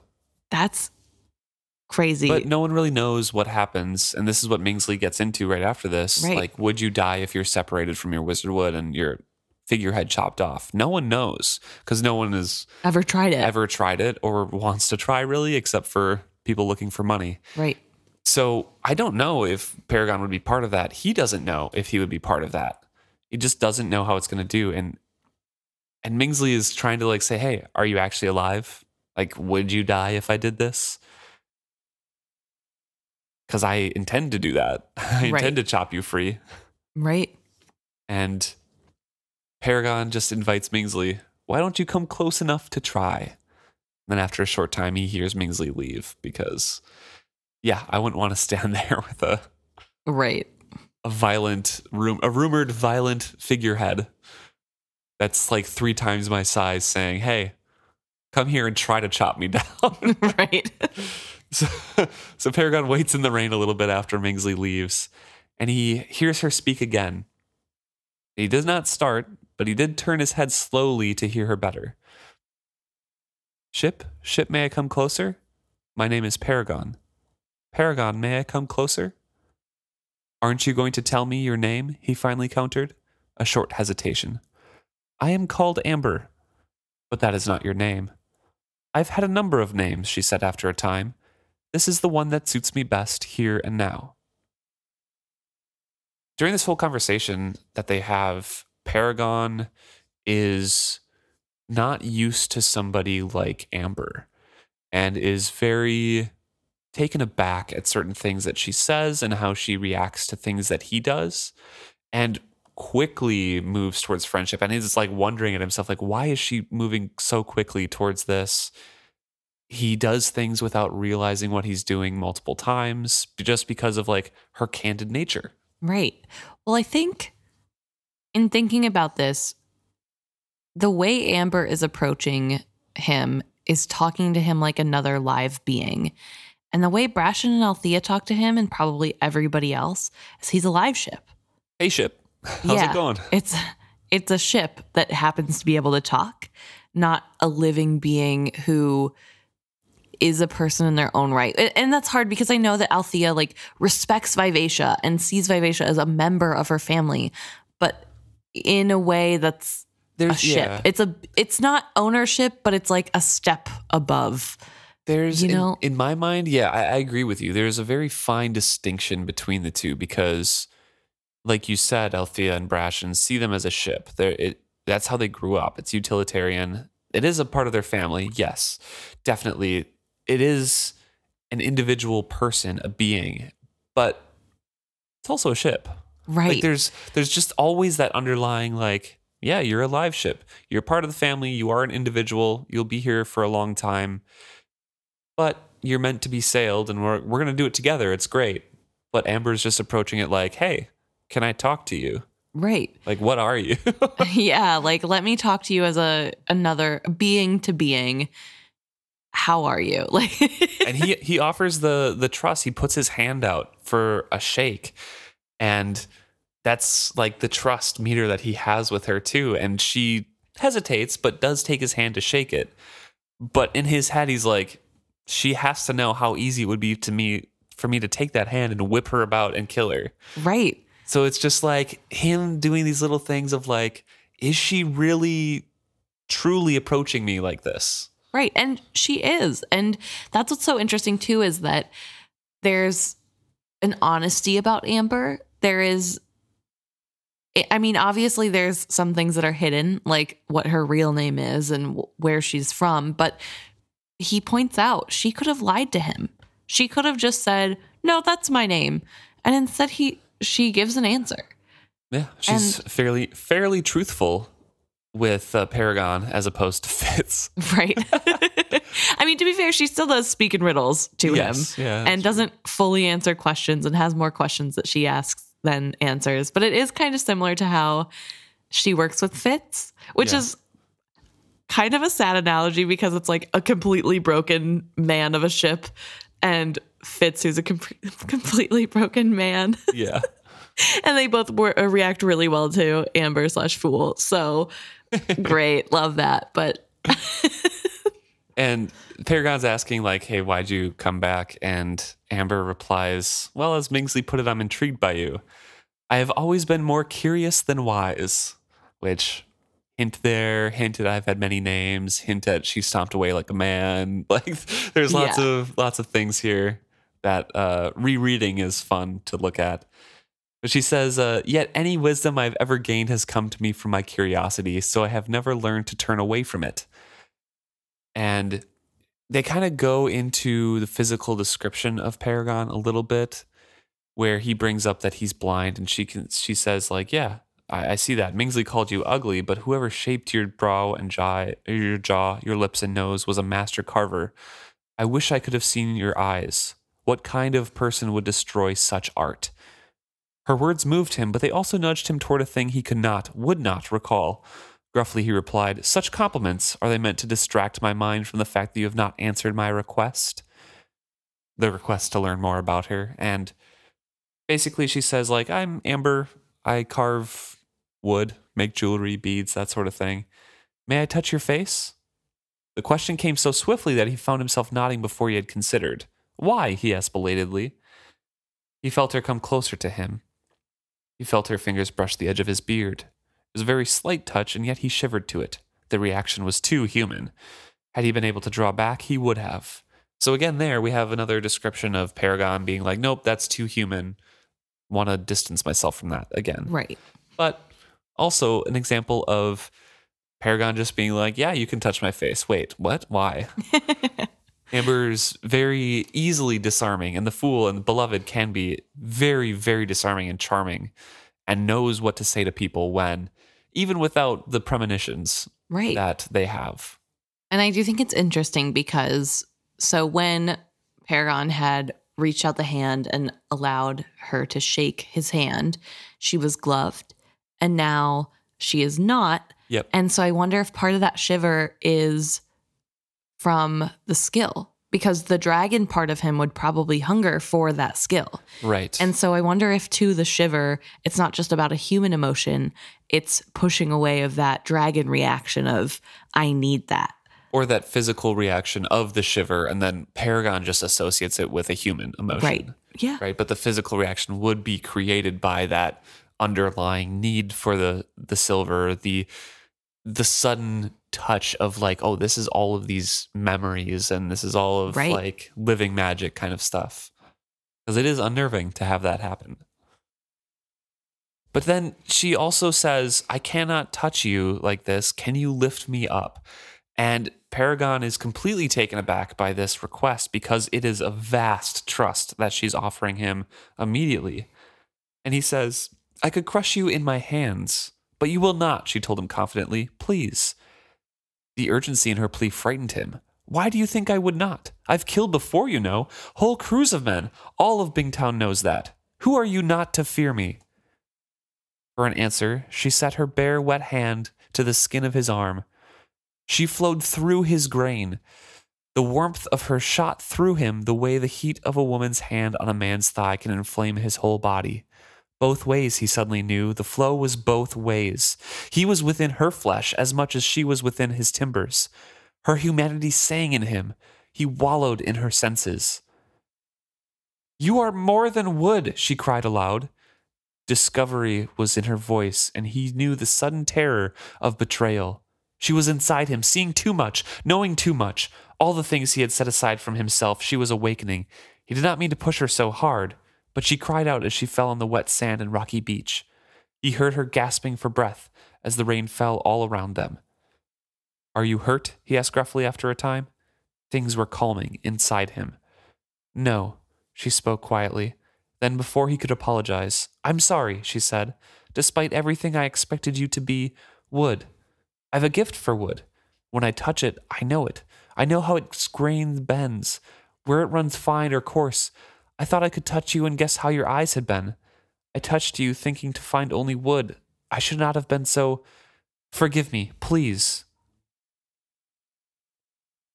And before I move on there, I just kind of want to talk about that because he mentions things inside him multiple times in these few pages that he wants to not remember, things that he has pushed aside from himself. And then we have this invasion from Amber flowing through him and awakening these things, which she's immediately apologetic for because of the same feelings I'm sure she's learned from Fitz. Right. The same kind of violations that he felt from Galen. Like that's all has been shared with those two together. Well, Fool also had their and memories just gone through. Yeah, with Will and Regal. Yeah. Yeah. So it's also firsthand that some things are just private and that you shouldn't go digging around in people's memories. And that's what she did. And I think you're right. I think this is more of a deep regret of doing that without intention. Right. That it doesn't matter how good her intentions were coming in. She breached a level of privacy that she should not have. And I think it's really interesting that Paragon is willing to forgive this, and not only that, is intrigued by her sorrow, I guess. I don't know, her apology. Yeah. How contrite she's being and how deeply she feels about that invasion. Saying like, it's all right, I did not mean to push you so abruptly. I did not intend you should fall. And her immediately saying, no, it was my fault. You were right to push me away. And then pauses, takes stock, takes silence, and says, can we please start again? If you wish, he said awkwardly. This woman, he did not understand this woman at all. So quickly she had trusted him, and now so swiftly she moved towards friendship. He was not accustomed to things like this happening, let alone happening so quickly. It frightened him. But more frightening was the thought that she might go away and not come back. He searched himself for some trust of his own to offer her. Would you like to come in, out of the rain, he invited her. I'm at a terrible list, and it's no warmer within than without, but at least you'd be out of the rain. Thank you, she said quietly. I'd like that. I'd like that a great deal. And so they're moving towards a friendship as well. Yeah. It's really interesting how close they are. And I think, again, it comes back to the respect that she is giving him, the respect that they are both living creatures. And even before, when she thought he was just wood, she was giving him that level of respect. And now she knows that he's not just wood.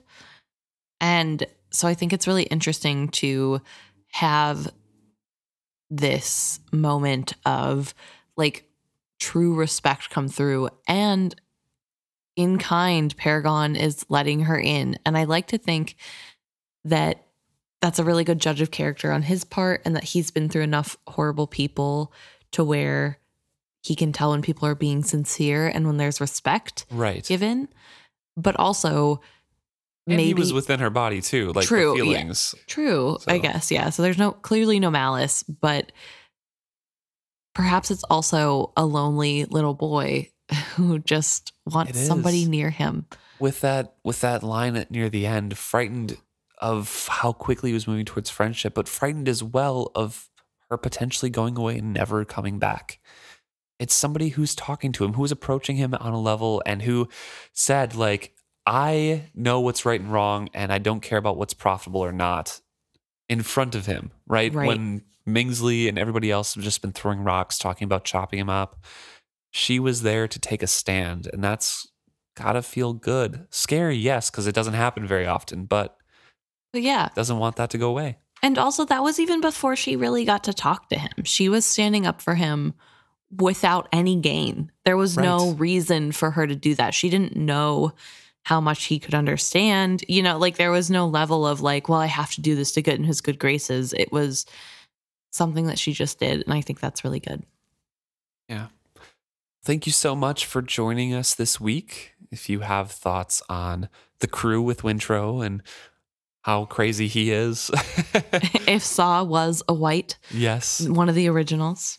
Anything about that, please let us know. Or if you have thoughts on Paragon and Amber's intentions here, please email us directly at isfitshappy@gmail.com. Or you can message us on Instagram, Facebook, or Twitter, where it is Fitshappy on all three of those. And you can head to our YouTube. We have our episodes uploading there as well. It is Fitshappy. So thank you so much for joining us. Hope to see you guys next week. Yeah.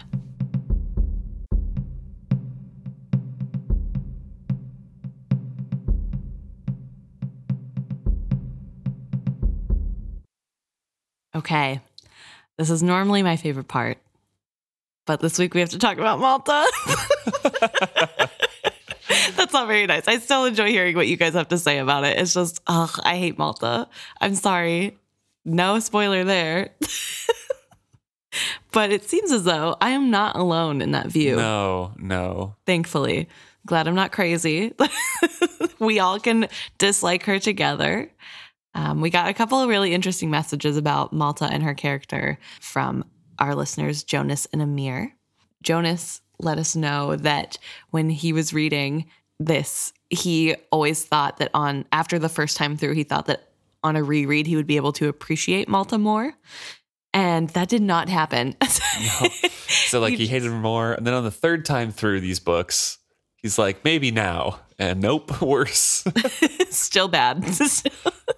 It's such an interesting character because the read-throughs do kind of make her worse. I mean, it's not good the first time you read her, but knowing what's going to happen, knowing the depth of the wrongness of her decisions makes her hard to root for. No respect for family. Jonas talks about how the courtship with Rain is extremely painful to read. Not that Jonas particularly likes Rain, but he's decent enough character and a good guy. But, oh man, poor guy when Malta gets her claws into him. Just funny. Yeah, it's... the whole thing is bad. She just doesn't care. Jonas does speculate whether or not she actually does love her family members. Yeah. That to him, it seems like maybe there is not love there. For me, she's a 12-year-old. It's not going to be apparent. I do think there is love. Yeah, I do too. I do. I just think it's a weird... Maybe I just like to believe it, but I'll say it. I think she has a weird way of looking at love, though. I mean, I'm going to assume that she wasn't really raised by her mom. She was raised by a nanny, so there wasn't really a closeness to her parent. And her dad is always away, and so maybe it's just a more distant love than what most people are used to. Jonas does say that maybe I'm being too hard on her, but Malta doesn't seem to have much love in her except for herself. So maybe he's being too hard. And then he says, even when you feel for her a lot more during her time with the satrap, it's mainly because he's even worse. So. Also, I love that he said that at least he can understand Kyle. Even Kyle, there's something to relate to, right? Because he's fighting for something, Jonas says. Yeah, even if it's done poorly, at least there's somewhat of a good, he's fighting for his family. But with Malta, it's just literally all about her. It's selfishness. Yeah. And then Amir also had some comments about it, talking about how Malta is just really well written, that as a bad character, not because she's great or that he's specifically. I do want to read this out because it's a beautiful, wonderful line here. Hobb didn't just create a random teenager. Malta is a carefully written problem, both wildly changing the balance in some funny ways and to contrast what proper behavior of the Bingtown women according to their society is. Just a perfect wrecking ball of garbage thrown at this chapter. And it really does give you different perspective of Bingtown because it's a wildly different lens than seeing it through Keffria or Ronika's eyes. Right. And I guess I should amend. I said Amir does not like Malta. That's not necessarily true. Amir likes Malta, but because she's such a bad person. Yes. Because the character is so interesting, not because Malta is likable herself. Yeah.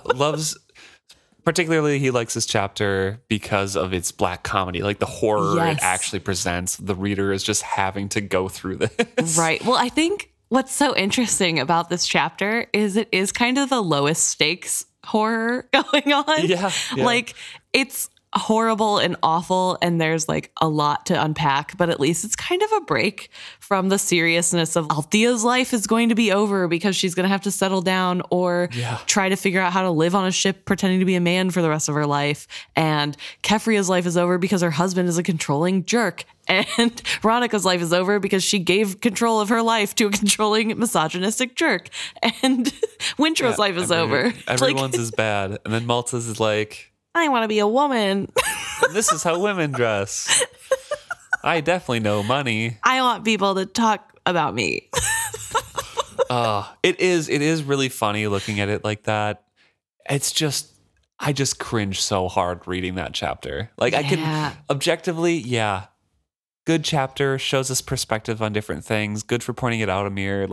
You can also see Ronika through the lens of somebody else who is not Ronica and doubting herself. So you can see how she is a strong matriarch of the family and well respected by everybody. But I still don't like reading that chapter. Yeah, no, it is very interesting to see the small amounts of good and none of it's about Malta. Right. Yes. And oh man, kind of speaking of the 4 gold or whatever, we have a comment on Facebook from Jonas talking about how, that's definitely not worth 4 gold. And I'm sure they love to have Malta as a customer, a repeat customer. Oh, yeah. But also that Jonas wasn't really thinking about that the first time through and didn't really stop to think about, this might be a scam. So I don't know. It just kind of stood out to me. I'm like, she's just getting taken in.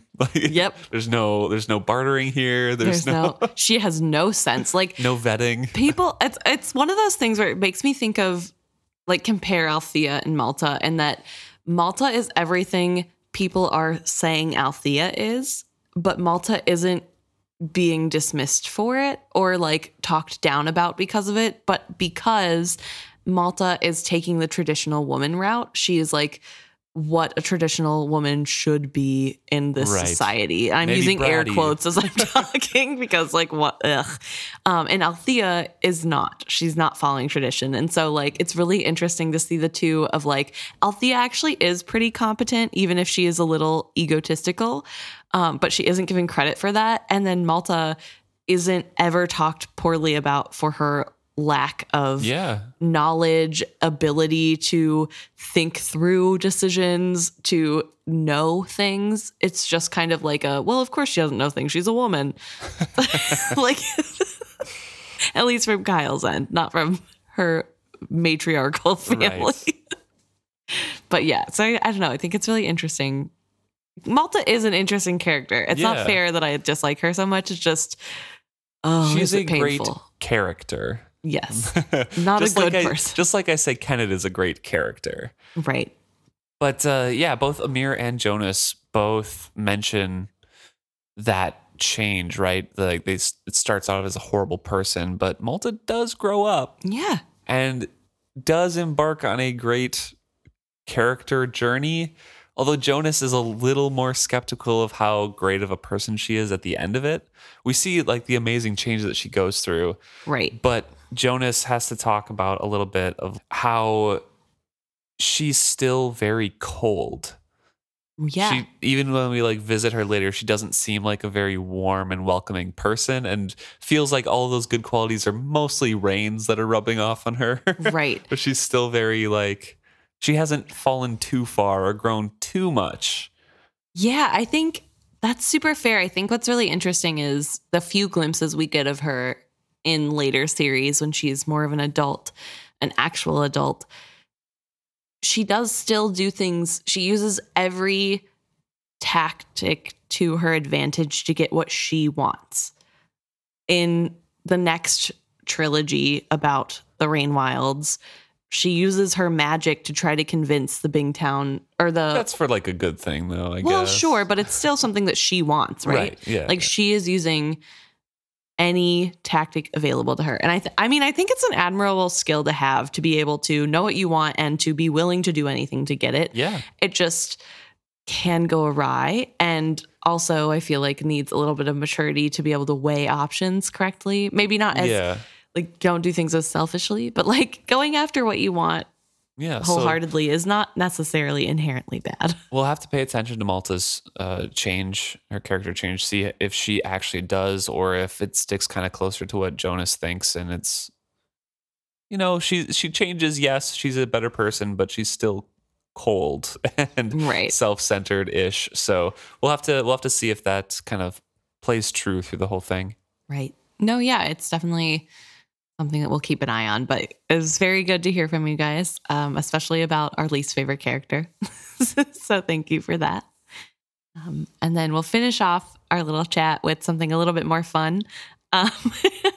I posed the question on episode 131. Yes, episode 131 of who do you think would win in a fight, Kenneth or Fitz? There's a lot of stipulations here, of course, like, are they on a ship? does Fitz have night eyes with them? Like all these kinds of things. Right. Didn't really say anything about it. It's very open-ended. Very open-ended. In any situation. I don't know. I personally feel like grown-up Fitz, like if Fitz and Kennit are the same age fighting, Kennit would probably win because when Fitz is in his 40s, he kind of lets things go a little bit and isn't as sharp.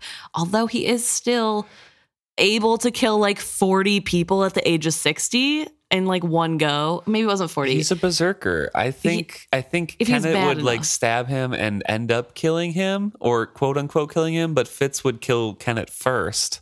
But then Fitz still might heal from the advanced healing that he got. True. Fair enough. But like last book Fitz? Yeah, I don't know. When he's 60 and he's like revenge Fitz? Yeah. Or are you talking about No, I mean like the last trilogy we read. Okay, like 20-year-old Fitz. He probably, again, I don't think he would even get hurt if he's 20-year-old versus 40-year-old Kennit. Kennit has that killer instinct. That's true. And he has the luck, whatever that magic is that gives him luck, if it is magic. And there's Night Eyes as well. If Night Eyes is involved, Kennit is dead. Yeah, but. Kennit's done. Although Kennit does have a wizardwood charm. Well, Jonas and Bastian kind of talk about this on Facebook a little bit, basically commenting that and saying that both of them are reluctant. Mm-hmm. They both don't relish killing. Fitz obviously is very much more vocal about that. Right. Kennit in his head is like, this is distasteful. It's beneath me. Like, we shouldn't have to do this, but I'll let my men indulge in the baser things, right? Right. But still, they are both reluctant to do it. But Kennit, oh man, when he has to, he goes after those men on the stairs. Right. So and he's ruthless about it. He doesn't stop to think. He doesn't think about morals at all about it. It's me or them, and it's not going to be me. Yeah. Bastian also mentions that if they were fighting on a ship, Kennit would definitely take it even with Night Eyes, because the only time they fought on a ship otherwise was the raft crossing the river with Nick the smuggler, and that was not a good experience. So no. I don't know. But we had one final comment on that was from, let me bring it up here, Becca Brewing. And Becca's response to this was my favorite, just simply saying, Kennit, Fitz rarely wins a fight. Honestly, winning comment. Yeah, sorry everybody else. Oh, yes. That's true.